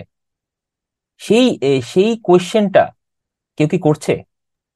নাকি হচ্ছে যে এটা গতানুগতিক ভাবে তারা হচ্ছে যে এটা অনেকটা জাহিলি যুগে যেরকম 360টা মূর্তির কথা যেটা আমাদের রেদন ভাই বললেন, যে 360টা মূর্তি নিয়ে তারা হচ্ছে যে হজ করতে যেত, আজকেও যেন হচ্ছে আমরা অনেকটা ওই রকম একটা বিষয় নিয়ে, যে আমরা প্রত্যেকে নিজ নিজ এলাকার জাতীয়তাবাদী পরিচয় নিয়ে আমরা যাচ্ছি, সেইটার একটা বিভৎস চিত্র সেখানে তৈরি হচ্ছে। ইভেন ইফ আপনি জানেন নাইদ ভাই যে আপনার এই প্যালেস্টিনিয়ান রিফিউজি যারা বিভিন্ন দেশে আছে, স্পেশালি লেবানন, সিরিয়াতে যারা আছেন, অনেকেই কিন্তু আপনার তাদের যে ন্যাশনালিটি, হ্যাঁ, তাদের যেহেতু ন্যাশনাল আইডেন্টিটি নাম্বার নাই, ইভেন ইফ তাদের যেহেতু পাসপোর্ট নাই, এই কারণে কিন্তু আপনার তাদেরকে হজ করতে দেয়া হয় নাই, তাদেরকে হজে বাধা দেয়া হয়েছে। ইভেন ইফ আমি কিছুদিন আগেই খবরে শুনলাম যে আপনার এই লেবাননের যে রিফিউজি ক্যাম্পে তাদেরকে টেম্পোরারিলি তাদেরকে একটা তাদের একটা আইডেন্টিফিকেশন ছিল, পাসপোর্ট ছিল প্রায় আপনার 17 লাখের মতো আপনার লোকের এরকম আপনার টেম্পোরারি পাসপোর্ট আছে। সো এই ধরনের পাসপোর্টকেও তারা কিন্তু আপনার এই হজে যাওয়ার জন্য অ্যালাউ করতেছে না। হ্যাঁ, সো এই যে দেখেন জাতীয়তাবাদী চিন্তাটা কতটা নিকৃষ্ট ভাবে একজন মানুষ হজ করতে যাবে, আল্লাহ সুবহানাহু ওয়া তাআলার মেহমান হিসাবে আল্লাহ সুবহানাহু ওয়া তাআলার ঘরকে আপনার জিয়ারত করবে। জিয়ারত মিনস আমি বলতেছি যে ঘরকে তাওয়াফ করবে। So এই যে জায়গাটা, সেখানে যাবে এবং সেখানে হুকুম আহকাম গুলি পালন করবে, আল্লাহ সুবহানাহু ওয়া তাআলা তাকে ক্ষমা করে দিবেন, এই যে এই সুযোগটা থেকে তাকে বঞ্চিত করতেছে। হ্যাঁ, তো এই জাতীয়তাবাদী কনসেপ্টটা কতটা আপনার ব্রুটালি আমাদের মুসলমানদের ইবাদত পালনে প্রভাব ফেলতেছে, এটা কিন্তু আমরা দেখতে পারতেছি। এবং রিসেন্টলি এটার এক্সাম্পল কিন্তু আমাদের সামনে আছে। জি, জি, নাইদ। এটা এটা এটা আপনি সত্যি বলেছেন যে এটা আসলে খুব ইন্টারেস্টিং একটা বিষয়, যে লাইক দেখেন এই জাতীয়তাবাদের কারণে কিন্তু আজকে আমাদের এই পার্টিকুলার হজে যেতে, মক্কা শরীফে যেতে আমাদের হচ্ছে পাসপোর্ট কিংবা ভিসা লাগছে। কোন একটা সময় ছিল তখন পাসপোর্ট ভিসা লাগতো না, তখন পিলগ্রিম পাস বলে একটা বিষয় ছিল, আজ থেকে প্রায় আরো 20-30 বছর আগে। বা যত দিন গিয়েছে তত বিষয়টাকে আরো জটিল করা হয়েছে, আরো বেশি হচ্ছে যে রেস্ট্রিকটিভ করা হয়েছে। এবং এখন হচ্ছে একজন মুসলিম চাইলে সে কিন্তু তার সে বলছে যে মক্কা শরীফ তার ধর্মের কেন্দ্র, কিন্তু আমি কি চাইলেই যেতে পারতেছি? চাইলেই কি আমাকে ওখানের মধ্যে ইয়ে করা হচ্ছে? আমার স্বার্থ সামর্থ্য এবং ভিসা পাসপোর্ট এগুলো সবকিছু করার পর, বহুত রকমের চেকিং হওয়ার পর তারপর আমার যাওয়ার সুযোগ আছে। অথচ আল্লাহ সুবহানাহু ওয়া তাআলা এই শহরটাকে, পার্টিকুলারলি মক্কাতুল মুকাররমা হচ্ছে পৃথিবীর প্রত্যেক মানুষের জন্য, মুসলিম যদি হয় সে, তার জন্য ওপেন। যে আলনাল বাইতা মাসাবাতাল লিন্নাসি ওয়া আমনা, এটা প্রত্যেক, এটা কোরআনের আয়াত দ্বারা প্রুভেন, এবং ইসলামের ইতিহাসে এটা সব সময় এটা প্র্যাকটিসে ছিল যে যে কেউ যে কোনো সময়, এমনকি তার যদি কোনো অপরাধের ব্যাকগ্রাউন্ডও থাকে, সে যদি মক্কা শরীফে যে আশ্রয় নেয়, তাকে আশ্রয় দেওয়া হতো। যতক্ষণ পর্যন্ত সে মক্কায় থাকতো সে আশ্রয়প্রাপ্ত হতো। এটা আল্লাহ সুবহানাহু ওয়া তাআলা একটা আশ্রয়ের জায়গা, একটা নিরাপদ জায়গা। এখানের মধ্যে কোনো রক্তপাত হতে পারবে না, এখানের মধ্যে কোনো ধরনের কেউ কাউকে হার্ম করতে পারবে না। এই এই জায়গাটা এখন হচ্ছে যে আমাদেরকে প্রিভেন্ট করা হচ্ছে রেফিউজির নামে, প্রিভেন্ট করা হচ্ছে বিভিন্ন রকমের রেস্ট্রিকশনের মাধ্যমে। কেন করা হচ্ছে প্রিভেন্ট? কারণ ওই যে জাতীয়তাবাদী জায়গা থেকে, যে ওরা তো আমাদের জাতি না। তখন আমরা মুসলিমরা যারা বাংলাদেশে থাকি, তারা আমরা চিন্তা করি না যে ফিলিস্তিনরা কেন যেতে পারছে না, এটা নিয়ে আমার আসলে চিন্তা করার দরকার নেই। বা পাকিস্তানের লোকজন বা ইন্ডিয়ার লোকজন বা মালয়েশিয়া বা ইন্দোনেশিয়ার মুসলিমগণ তারা চিন্তা করছে না যে না, এই ফিলিস্তিনের লোকজনরা হজে যেতে পারছে না, এটা তো আমার কোনো কনসার্ন না। অথচ এটা আমার কনসার্ন, তারা আমার মুসলিম ভাই এবং বোন।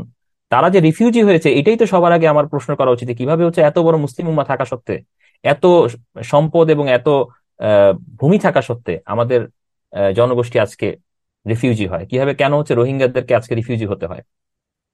ইন্টারেস্টিং পয়েন্ট এটা। আমি আপনার কথাতে আসলো জিনিসটা, যে একটা সময় এখন তো ওয়ার অন টেররের নেরেটিভের কারণে মুসলিমরা ভিলেন পুরো বিশ্ব জুড়ে।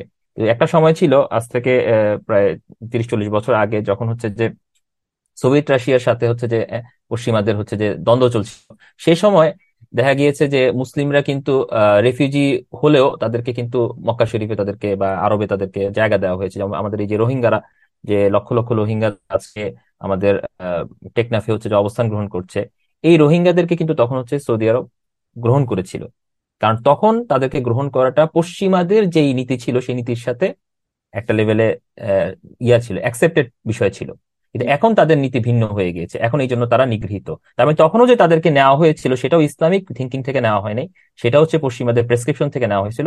এখন যে তাদেরকে নেওয়া হচ্ছে না, তাদেরকে জায়গা দেওয়া হচ্ছে না, বা তাদেরকে উম্মার ভিতরে মানে স্বাধীনভাবে বিচরণ করতে দেওয়া হচ্ছে না, একটা নির্দিষ্ট অঞ্চলে তাদেরকে অলমোস্ট বন্দি করে রাখা হয়েছে, এবং তাদেরকে ন্যাক্কারজনক দৃষ্টিভঙ্গিতে তাদের দিকে তাকানো হয়।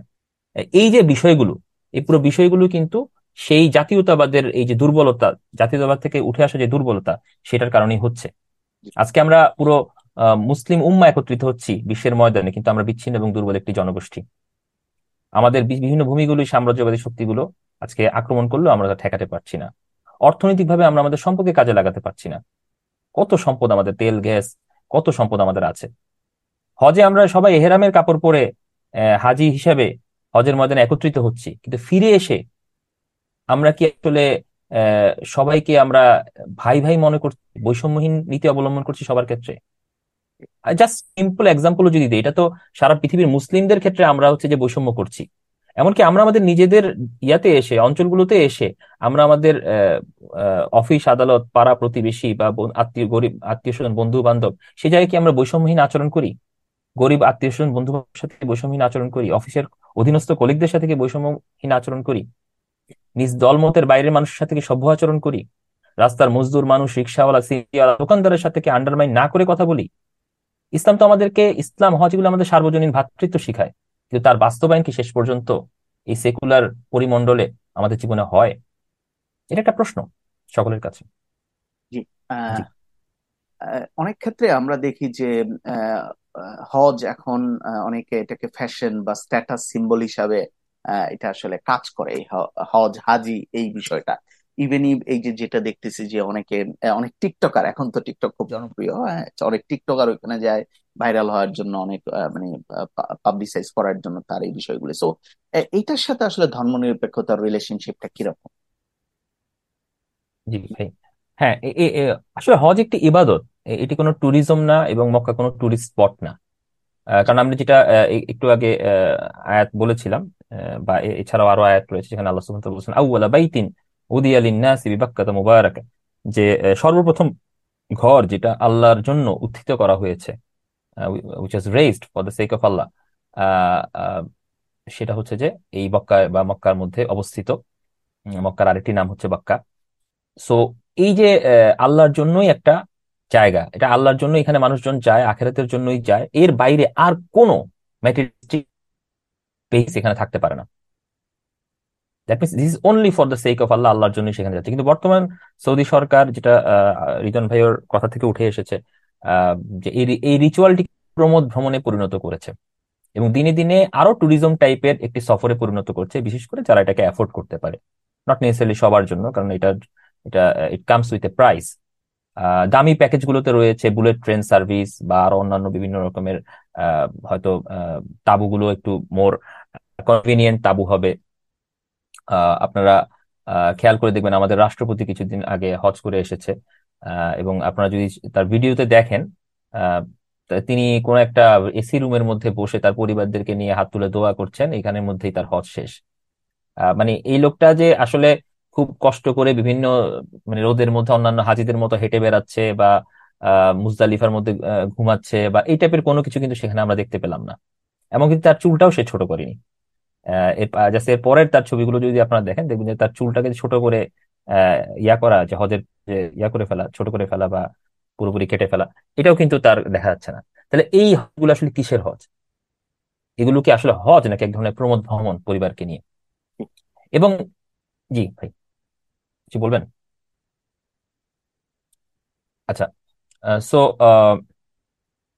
যে এটি সত্য যে এই ঘরে বারবার ফিরে আসা, মানে অর্থাৎ আল্লাহর এই ঘরের মধ্যে বারবার ফিরে আসার যে বিষয়টা, এটা ডেফিনেটলি এটা একটা ভালো অনুভূতি। কেউ যদি আসলে আল্লাহর জন্য ফিরে আসতে চায়, যেটা আমি এর আগের একটা আয়াতে বলেছিলাম, যে জাআলনাল বাইতা মাসাবাতাল লিন্নাসি ওয়া আমনা, যে আল্লাহ সুবহানাহু ওয়া তাআলা বলছেন যে এই ঘরকে আমি করেছি মাসাবাতাল লিন্নাস, মানুষের ফিরে আসার সম্মেলন স্থল, যেখানে মানুষ বারবার ফিরে আসতে চায়। লিসানুল আরবের মধ্যে যদি আপনারা দেখেন, সেখানে কিন্তু এভাবেই ব্যাখ্যা করা হয়েছে যে এটা বারবার ফিরে আসার জায়গা। তার মানে কেউ যদি বারবার ফিরে আসতে চায়, এবং যারা হজ করেছে তাদের মধ্যে কিন্তু এই অনুভূতিটা কাজ করে, তারা এটাতে বারবার যাওয়ার একটা তাগিদ অনুভব করে। প্রতি বছর হজ আসলেই তাদের মধ্যে সেই তাড়নাটা আবার তারা অনুভব করে যে যদি যেতে পারতাম। কিন্তু আহ আম- আমরা যদি এখন যে প্যাটার্নটা দেখতে পাচ্ছি সোসাইটির মধ্যে, সেই প্যাটার্নটা কিন্তু এই প্যাটার্ন না যে প্যাটার্নের আলোচনা এখন আমরা করলাম, যে মানুষজন আল্লাহর জন্য বারবার হজে যেতে চাচ্ছে। বরং আমরা দেখতে পাচ্ছি যে মসজিদুল হারামের আশেপাশে, সেখানে পশ্চিমা নামি দামি ব্র্যান্ডের হোটেল চেইন থেকে শুরু করে বড় বড় সকল ফাস্ট ফুড চেইন সহ অন্যান্য মার্চেন্ডাইজ বা প্রোডাক্ট সেখানে অ্যাভেলেবল।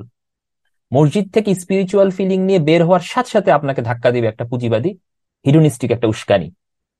এবং যারা সেখানে রেগুলার যাচ্ছেন, তারা সেটা জানেন, এবং আসলে কেন যাচ্ছেন এই প্রশ্নটা তাদেরকে করতে হবে।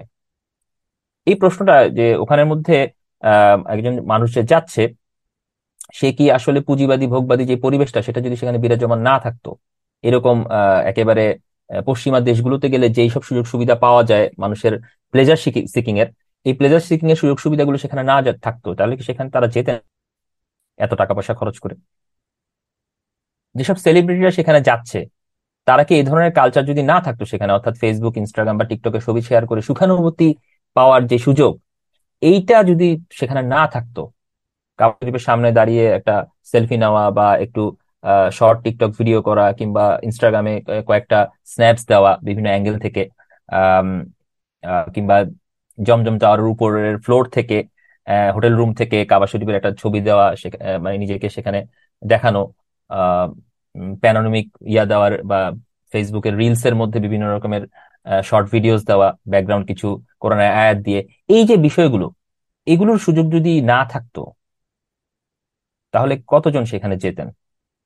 যারা যাচ্ছেন, মানে এটা প্রশ্ন আকার, এটা কাউকে জাজ করার জন্য না, অনেকে হয়তো আল্লাহর জন্য যাচ্ছেন, কিন্তু যেটা বোঝা যাচ্ছে বিভিন্ন আলামত থেকে, যে এখানে অনেকেই মূলত আল্লাহর জন্য যাচ্ছেন না। অনেকে কর্পোরেট চাকরি করেন বা বিভিন্ন ধনাঢ্য ব্যবসায়ী হজে যাচ্ছেন। তাদের লাইফের মধ্যে তারা ছোট ছোট অনেক সুন্নত অনুসরণে অনেক সিরিয়াসনেস দেখান, কিন্তু তাদের হজ থেকে ফিরে আসার পর তাদের লেনদেন কতটুকু সুন্নত সমৃদ্ধ হয়? এমনকি হজে যখন তারা যে যেসব credit card, Mastercard, Visa বা এমএক্স তারা ইউজ করছেন, সেটি কতটুকু সুদি সিস্টেম, ব্যাংকিং সিস্টেম মুক্ত? এই প্রশ্নগুলো কি তারা করেছেন? তাদের এটা কি তাদের একটা যেটা এখন হজ মানে সৌদি গভর্নমেন্ট প্রমোট করছে, তারা এখন ট্যুরিস্ট ভিসাকে ওপেন করে দিয়েছে, দ্যাট মিনস কেউ ট্যুরিস্ট হয়ে ওখানে যাওয়ার পর চাইলে যে ওমরা করতে পারবে। এই যে গত কয়েক বছরে এই যে ইয়াগুলো, ডেভেলপমেন্ট গুলো, এই ডেভেলপমেন্ট গুলো তারা কেন করছে? কারণ তারা এখানের মধ্যে পুঁজিকে অ্যাট্রাক্ট করতে চাচ্ছে। পৃথিবীর বিভিন্ন দেশ থেকে মানুষজন টাকা পয়সা এখানের মধ্যে ঢালবে, এটাতে তাদের ইনকাম হবে। কিন্তু এটা তো আসলে টাকা পয়সা ইনকাম করার কোনো জায়গা ছিল না। এই জায়গাটা ছিল হচ্ছে যে আল্লাহ সুবহানাহু ওয়া তাআলার বান্দাদেরকে গেস্ট হিসাবে, যেটাকে বলা হয়েছে যে দুইউফুর রহমান, রহমানের তারা মেহমান, এই রহমানের মেহমানদেরকে এখানে জায়গা করে দেওয়ার জন্য হচ্ছে যে এই এই অঞ্চলটাকে আল্লাহ চুজ করছেন। তার মানে এখানে যত কম খরচে, যত ভর্তুকি দিয়ে, সুযোগ সুবিধা দিয়ে এটাকে অ্যালাউ করা যায়, তত হচ্ছে যে এটা আল্লাহ সুবহানাহু ওয়া তাআলা সন্তুষ্টি আনয়ন করবে। এবং ঐতিহাসিকভাবে এটাই হয়েছে, যেটা আমাদের হৃদয়ন ভাই একটা লেভেলে টাচ করেছেন, যে খলিফা হারুন রশিদের আমলের কথা তিনি বলেছেন, আরো অন্যান্য এক্সাম্পলস তিনি এনেছেন। যথার্থই যে ইসলামের খেলাফতের ইতিহাসে এই হজকে যত পারা যায় সহজ করা হয়েছে।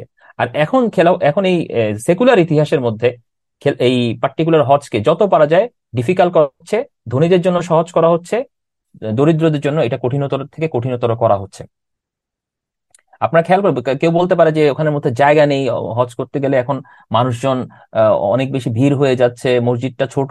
আহ, কিন্তু ওদিক দিয়ে এই এই একই সরকার তারা বিশাল বড় অঞ্চলকে তারা তাদের টুরিস্ট স্পটের জন্য তারা কিন্তু খালি করে ফেলেছে। নিয়ম সিটি, এই সিটি, বিভিন্ন রকমের নতুন নতুন আধুনিক সিটি, বা এক এক কাবা শরীফের আদলে তারা একটা বিল্ডিং তৈরি করছে, যেখানে সবকিছু হোটেল থেকে শুরু করে সব ধরনের মল বা বিভিন্ন রকমের ক্যাপিটালিস্টিক প্লেজার ওখানের মধ্যে পাওয়া যাবে, যেটা আপনারা দেখতে পেয়েছেন রিসেন্ট টাইমসে, অনলাইনে এসেছে। সো এই জিনিসগুলো করে একটা লেভেলে ইন্ডিকেট করে যে এটা মূলত মানে ইসলামিক কোনো বেসিস থেকে তারা হজকে আর দেখছেন না। তারা এটাকে পুরোপুরি একটা ক্যাপিটালিস্টিক জায়গা থেকে দেখছেন, যেখান থেকে যতটুকু পারা যায় ইনকাম বের করে নিয়ে আসা, তাদের মানে মুসলিমদের আবেগ অনুভূতিকে ব্যবহার করে, এবং তাদের মধ্যে যারা ধনী আছে তাদেরকে একটি সুখানুভূতি দেওয়ার মাধ্যমে। জি। জি। আচ্ছা, আহ, আপনার কাছে ছোট্ট লাস্ট যে প্রশ্নটা, সেটা হলো যে অনেকেই যারা হজ করতে যায়, হ্যাঁ, হজ করে এসে আম, তাদের যে ধর্মনিরপেক্ষ যে পার্সোনাল লাইফ, এই লাইফে কি তারা আসলে হজের যে শিক্ষা, এটার কি আহ, কোনো ইমপ্লিকেশন আছে, অথবা এটার আসলে বাস্তবতাটা কিরূপ? কারণ অনেক ক্ষেত্রে আমরা দেখি যে নিজে হাজি অথবা তার পরিবারের মধ্যে আমরা বিভিন্ন ধরনের আচরণ দেখি।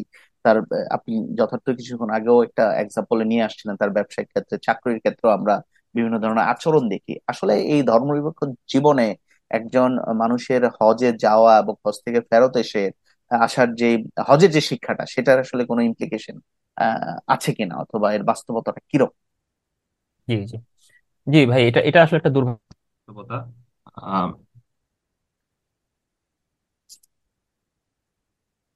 জি, হ্যাঁ। জি, এটা আসলে কি দুর্ভাগ্যজনক বাস্তবতা যে আমরা দেখতে পাচ্ছি যে সেকুলার এই কালচারের মধ্যে মানুষজন ধর্মকে এবং তার জীবনকে তারা সেপারেট করে ফেলেছে।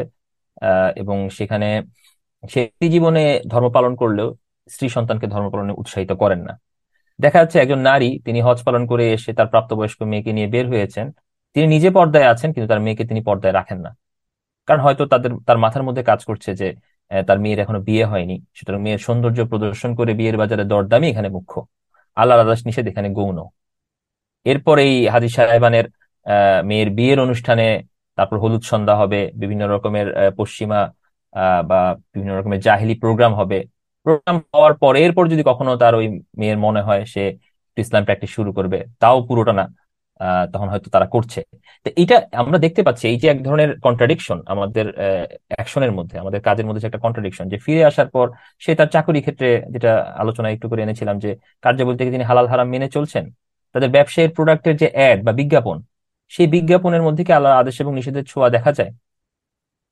এগুলো কিন্তু প্রশ্ন যে আমরা আমাদের যেই লেনদেন বলি বা আমাদের বিভিন্ন ব্যবসা বলি বা আমাদের বিভিন্ন সামাজিক বিভিন্ন যেই আচার অনুষ্ঠান আছে, সামাজিক বিভিন্ন রকমের আহ, মেলামেশা আছে, সেই মেলামেশাগুলোর মধ্যে ইনফ্যাক্ট ইন্টারেস্টিং ভাবে হচ্ছে যে এই একই জিনিসটা আমি নিজে হজে গিয়েছি, আমি দেখেছি এটা নিজে একেবারে সামনে থেকে, যে যারা ওখানে হজ করতে যান, যারা যেসব হোটেল বা বিভিন্ন রকমের হাউজিং গুলোর মধ্যে এই হাজিদেরকে রাখা হয়, সেখানে রাস্তাঘাটে তো ডেফিনেটলি কিছু আইন কানুন আছে, তো ওখানে মধ্যে মানুষজন একটা লেভেলে নারী পুরুষের কিছু সেপারেশন তারা চেষ্টা করেন মেনটেন করার, কিন্তু ইয়াগুলোর মধ্যে, হোটেলগুলোর মধ্যে কিন্তু এগুলো মেনটেন হয় না। পার্টিকুলারলি বাঙালি কমিউনিটির মধ্যে আমি দেখেছি যে তারা হোটেলের ভিতরে বেপরোয়া অবস্থায় মুভ করতেছে এবং কেউ, নোবডি ইজ সেইং এনিথিং, কেউ কিছু বলছে না।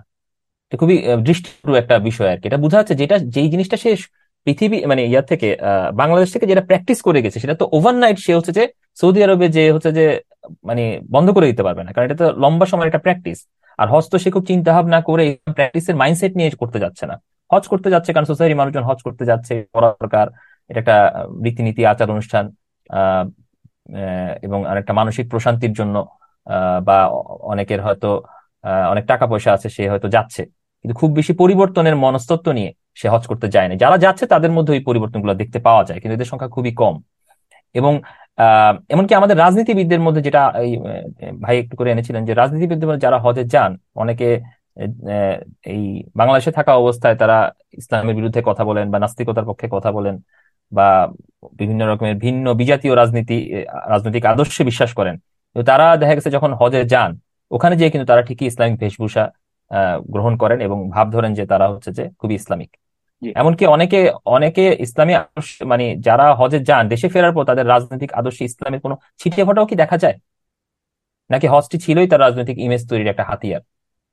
হজ করে এসেই যাদের গুনাহের ব্যাপারে অতি সতর্ক হওয়ার কথা ছিল, তারাই হজ করে এসে আবার আগের জীবনে ফিরে যাচ্ছেন, যেন হজ একটি চিন্তাহীন একটি নড়াচড়া ছাড়ার কিছুই।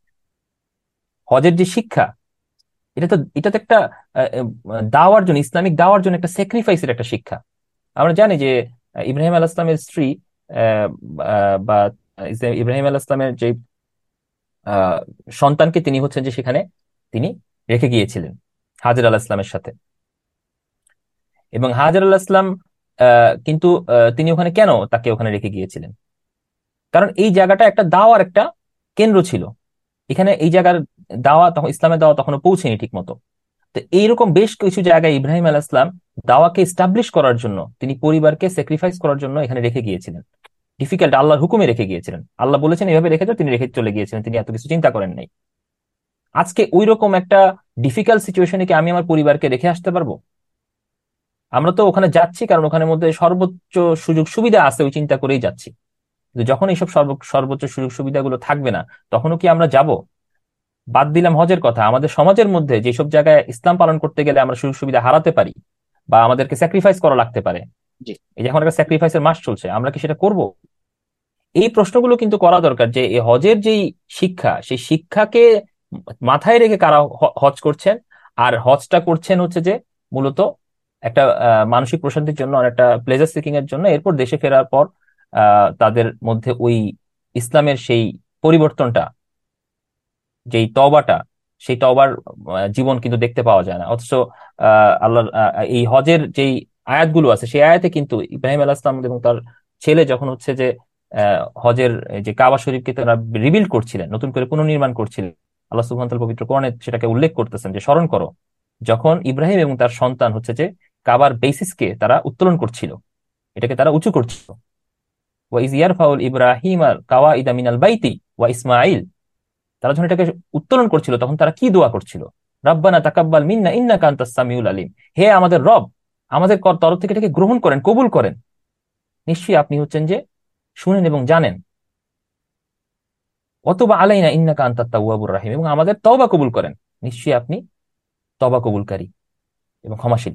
তো এই যে জায়গাগুলো, যে মানে হজের যে মেইন স্পিরিটটা, সেই স্পিরিটটা এখন হচ্ছে যে একটা গৌণ বিষয় হয়ে গেছে। হজের ভ্রমণটা, হজের প্লেজার সিকিংটা, এটা আস্তে আস্তে হচ্ছে একটা প্রায়োরিটি জায়গায় পরিণত হচ্ছে। ফলে এই হজ করে এসে মানুষজনের মধ্যে ওই অনুভূতিগুলো আর দেখা যায় না, ওই ইয়াগুলো, ওই প্র্যাকটিস গুলো, ওই পরিবর্তনগুলো আর দেখা যায় না, যেটা হয়তো আগে একটা সময় দেখা যেত মানুষ হজ করে আসার পর তাদের লাইফের মধ্যে একটা আমূল পরিবর্তনের একটা ছোঁয়া দেখতে পাওয়া যেত, তাদের পরিবারের মধ্যে সেটা দেখতে পাওয়া যেত।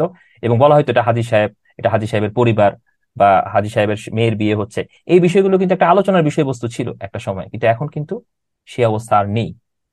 দুর্ভাগ্যজনক বাস্তবতা এটি। জি, জাজাকাল্লাহ নাহিদ ভাই। আমরা রেদন ভাইয়ের কাছে একটু আসবো। রেদন ভাইয়ের কাছে আমার দ্বিতীয় প্রশ্ন। হ্যাঁ, এদেশের ধর্মপ্রাণ মুসলিমরা আসলে কোরবানি করে। আমরাও যারা সামর্থ্যবান, যারা আম, আল্লাহ সুবহানাহু ওয়া তাআলাকে খুশি করার জন্য কোরবানি করেছি। এবং এই কোরবানি করার ক্ষেত্রে অনেক ক্ষেত্রে দেখা যায় যে ধর্মনিরপেক্ষতার যে অপছায়া, সেটা কিন্তু আমাদের এই কোরবানি স্যাক্রিফাইসের ক্ষেত্রে প্রভাব ফেলে। সো এই প্রভাবটা আসলে আমাদের এই স্যাক্রিফাইসের ক্ষেত্রে কেমন, ধর্মনিরপেক্ষতার প্রভাবটা? জি, রেদন ভাই। জি, আমি আসলে তখন আপনাদের কথাবার্তা শুনছিলাম। খুবই যুগোপযোগী আলোচনা হচ্ছিল। জাস্ট কোরবানির যে বিষয়টা আসলে হজের সাথে ওতপ্রোতভাবে জড়িত। তো আল্লাহ সুবহানাহু ওয়া তাআলা মানে আমাদেরকে কোরবানির বিষয় যেটা বলেছেন এবং যেটা আমাদেরকে জানিয়েছেন কোরআনের মাধ্যমে, সেটা যদি আমরা একটু বুঝি, তাহলে আসলে আহ, কোরবানির ক্ষেত্রে আসলে ধর্মনিরপেক্ষতাবাদ কিভাবে আমাদেরকে নতুন কিছু জিনিস বা কিভাবে একটা আপনার প্রভাব রাখছে সেটা আমরা বুঝতে পারবো। আমি জাস্ট সূরা আল হাজের 36 নম্বর আয়াত এবং 37 নম্বর আয়াত যদি একটু কোট করি, যে আমি তোমাদের জন্য কোরবানির পশুগুলোকে আল্লাহ তাআলার নিদর্শন সমূহের মধ্যে শামিল করছি, এতেই তোমাদের জন্য মঙ্গল নিহিত রয়েছে। অতএব তাদেরকে সারিবদ্ধভাবে রাখো এবং তাদের উপর আল্লাহ তাআলার নাম নাও এবং তাদেরকে জবাই করো এবং তা থেকে তোমরা নিজেরা খাও এবং আহ অন্যদেরকেও খাওয়াও, সবাইকে খাওয়াও। এটা হচ্ছে আপনার সূরা আল হজের 36 নম্বর আয়াত। এবং 37 নম্বর আয়াতে আল্লাহ সুবহানাহু ওয়া তাআলা আমাদেরকে আরো বলতেছেন জি, যে আল্লাহ তাআলার কাছে কখনো কোরবানির গোশত ও রক্ত পৌঁছায় না, বরং তার কাছে তোমাদের তাকওয়াটুকুই পৌঁছায়। এভাবে আল্লাহ তাআলা এদের তোমাদের অধীন করে দিয়েছেন, যাতে যে দিনের পথ তিনি তোমাদের দেখিয়ে দিয়েছেন সে উপকারের জন্য তোমরা তার মাহাত্ম্য বর্ণনা করতে পারো। এবং যারা নিষ্ঠার সাথে নেক কাজ করে তুমি তাদেরকে জান্নাতে সুসংবাদ দাও। তো খুবই ইন্টারেস্টিং, কিন্তু আপনি যদি দেখেন যে বর্তমানে কোরবানি যেভাবে হচ্ছে বা কোরবানির বিষয়ে আমরা যেভাবে জানতে পারছি, সেটার সাথে আল্লাহ সুবহানাহু ওয়া তাআলা যেটা বলেছেন আহ, সেটা কিন্তু বোঝাই যাচ্ছে যে এখানে আসলে আহ, মানে আপনার ধর্মনিরপেক্ষতাবাদের প্রভাব বা অপছায়া ব্যাপকভাবে আছে। তো আপনি জাস্ট দেখেন যে এখন আসলে কোরবানি মানুষ কিভাবে দিচ্ছে, এটাকে আল্লাহর সন্তুষ্টির জন্য আমরা দিচ্ছি, নাকি হচ্ছে কে কত বড় গরু কোরবানি দিব, অথবা হচ্ছে মানুষকে দেখাবো বা আগের বছরের তুলনায় এই বছরের পশুটা বড় কিনা। আপনি যদি জাস্ট ইউটিউব এবং ফেসবুকে যান, আসলে হাট গুলোতে মানুষ কি দেখাতে চায় বা কি দেখে, যে রাজাবাবুর দাম কত, কত লক্ষ টাকা দাম হাঁকা হয়েছে, বা বিভিন্ন পশুর বিভিন্ন নাম দিয়ে। এখন দাম হাঁকা কিন্তু সমস্যা না, কিন্তু সবচেয়ে বেশি দামে কোন পশুটি কোরবানি করলো, কে করলো, অথবা কে কতগুলো গরু কোরবানি করলো বা পশু কোরবানি করলো, এই যে একটা অসুস্থ প্রতিযোগিতা, আমার মনে হয় যে এটা আসলে আমাদের যে স্পিরিচুয়াল ভ্যালু, সেই ভ্যালুটা মানে ধর্মনিরপেক্ষতার প্রভাবে সেই ভ্যালুটা ঢাকা পড়ে যাচ্ছে। আমরা আসলে এখান ইভেন থেকে ইভেন যেটা সিক ভাই, করছি, যেটা খুঁজছি। জি, জি। জি, ইভেন এইবার আমি একটা কালচার দেখেছি, আগেও ছিল হয়তো, বাট এবার আমি একটু বেশি দেখেছি। ধরেন আচ্ছা। যারা কর্পোরেট পিপল অথবা middle class, upper middle class, এই এই এই এই আহ, আহ, এই গোষ্ঠীটা, এই জনগোষ্ঠীর একটা অংশ, তারা কিন্তু এইবার আপনার কোরবানির হাটে গিয়েছে, হাজব্যান্ড ওয়াইফ অথবা তার সাথে তার বাসার ভদ্রমহিলা যিনি আছেন, বোন, নিয়ে যাচ্ছেন। আমি ম্যাক্সিমাম ক্ষেত্রে, আল্লাহ মাফ করুক, ম্যাক্সিমাম ক্ষেত্রে আমি কিন্তু আমাদের চোখের সামনে কিন্তু পড়েছে যে তাদের আসলে আল্লাহ সুবহানাহু ওয়া তাআলার সেই সেই যে তাদের প্রতি যে হুকুম মেয়েদের প্রতি, মহিলাদের প্রতি যে হুকুম যে তারা আসলে নিজেদেরকে আসলে ঢেকে রাখবে, তারা আসলে আল্লাহ সুবহানাহু ওয়া তাআলা সেই পর্দা ব্যবস্থার মধ্যে তারা নিজেদেরকে রাখবে। বেশিরভাগ ক্ষেত্রেই মানে আমার চোখে যতগুলি পড়েছে সবগুলাতেই কিন্তু আমি এই অবস্থায় দেখেছি। হ্যাঁ, তো আল্লাহ সুবহানাহু ওয়া তাআলা আমাদের রক্ষা করুন। দেখেন যে কোরবানি দিচ্ছি আল্লাহ সুবহানাহু ওয়া তাআলাকে খুশি করার জন্য, হ্যাঁ, এই চিন্তাটা জি। আমরা সবাই মনে করি যে এই চিন্তাটা আমাদের মধ্যে আছে এবং থাকা উচিত এবং থাকে, কিন্তু পাশাপাশি কিন্তু আমি ওটা কখনো চিন্তা করতেছি না যে আমার বোন, আমার ওয়াইফ, আমার মা, আমার আত্মীয় স্বজন যারা পাবলিকলি বের হচ্ছে এই জায়গাটাতে আল্লাহ সুবহানাহু ওয়া তাআলার হুকুমটা কি, এটা কিন্তু আমরা কখনোই ওইভাবে চিন্তা করে কিন্তু পালন করছি না। তো খুবই আমার কাছে খুবই মানে অড দুঃখজনক মনে লেগেছে, হয়েছে। জি দুঃখজনক মনে হয়েছে যে এই ধর্মনিরপেক্ষতার ছোঁয়াটা কিভাবে আমাদের একদম কোরবানির জায়গাটা, কোরবানির পশুর হাটের মধ্যে চলে আসছে। জি রেদান ভাই। না, অবশ্যই এখানে আমাদেরকে আসলে এটাই শেখানো হচ্ছে যে আপনার এই ব্যক্তিগত ইবাদত পশু কোরবানি আপনার জীবনের অন্যান্য বিষয় এবং রাষ্ট্রের অন্যান্য বিষয় থেকে আলাদা। আপনি পশু কোরবানি দিবেন আল্লাহ সন্তুষ্টির জন্য, কিন্তু আপনার মনে করেন আপনার অর্থনীতি আসলে চলবে সুদ ভিত্তিক, অন ইসলামিক ভাবে, কোনো সমস্যা নাই। এটাই আমাদেরকে তো শেখানো হচ্ছে, এবং ধর্মনিরপেক্ষতার মর্ম বাণী আসলে এটাই। হ্যাঁ, রাষ্ট্র আপনার যেভাবে চলুক, ইসলাম ব্যতি রেখে চলুক, আপনি পশু কোরবানি দিয়ে আল্লাহর সন্তুষ্টি অর্জন করতে পারবেন। যদিও এটা আসলে এইভাবে সম্ভব না। আপনি যেটা বললেন আর কি, এটা তো অবশ্যই এটাও আছে, এবং একই সাথে আপনি দেখবেন যে আমরা হয়তো দেখা যাচ্ছে যে আপনার আহ, আহ, সঞ্চয়পত্র, এফডিআর বা ডিপিএস বা বিভিন্ন ধরনের, বা ইনফ্যাক্ট আমার ব্যাংকে টাকা রেখে ওইখান থেকে যে সুদ গ্রহণ করি, হয়তো আমরা কেউ কেউ কেউ কোরবানি দিচ্ছি। আমরা আসলে কোরবানির যে মূল আপনার এসেন্স, বা মূল যে এখান থেকে যেটা আসলে নেওয়ার কথা, আল্লাহর সন্তুষ্টি, সেই সন্তুষ্টি কল্পে তো আল্লাহর আদেশ নিষেধ প্রত্যেকটাই মানার কথা। সুদ তো আল্লাহর নিষেধাজ্ঞা, সুদ তো আল্লাহ নিষিদ্ধ নিষিদ্ধ করেছে। আমরা কিন্তু কোরবানি দিচ্ছি, এবং আরেকটা আরেকটা যেটা প্রতিযোগিতা, বা আরেকটা যেটা অর্থনৈতিক একটা জুলুম আমাদের হয়তো চেপে বসেছে লোক দেখানোর জন্য, যে আমাদের যদি অর্থনৈতিক সক্ষমতা না থাকে, তাও আমরা ভাবছি যে আমাদের কোরবানি দিতে হবে, বিকজ আমরা আগের বছর দিয়েছিলাম অথবা আমাদের বাপ চাচারা দিয়েছিল। এটা আমাদের উপর আরেকটা জুলুম। হ্যাঁ। তো যাই হোক, আল্লাহ সুবহানাহু ওয়া তাআলা আমাদেরকে আসলে এই কোরবানির পশুর রক্ত মাংস কিছুই আসলে তা আল্লাহর কাছে পৌঁছায় না। আল্লাহ আমাদেরকে তা জানিয়েছেন। তাহলে আসলে কেন আল্লাহ সুবহানাহু ওয়া তাআলা আমাদের জন্য কোরবানিকে আহ আহ দিয়েছেন বা রেখেছেন? যে আল্লাহ সুবহানাহু ওয়া তাআলা দেখতে চাচ্ছেন যে আমরা আল্লাহর উদ্দেশ্যে আসলে একটা আমার প্রিয় বস্তুকে স্যাক্রিফাইস করছি।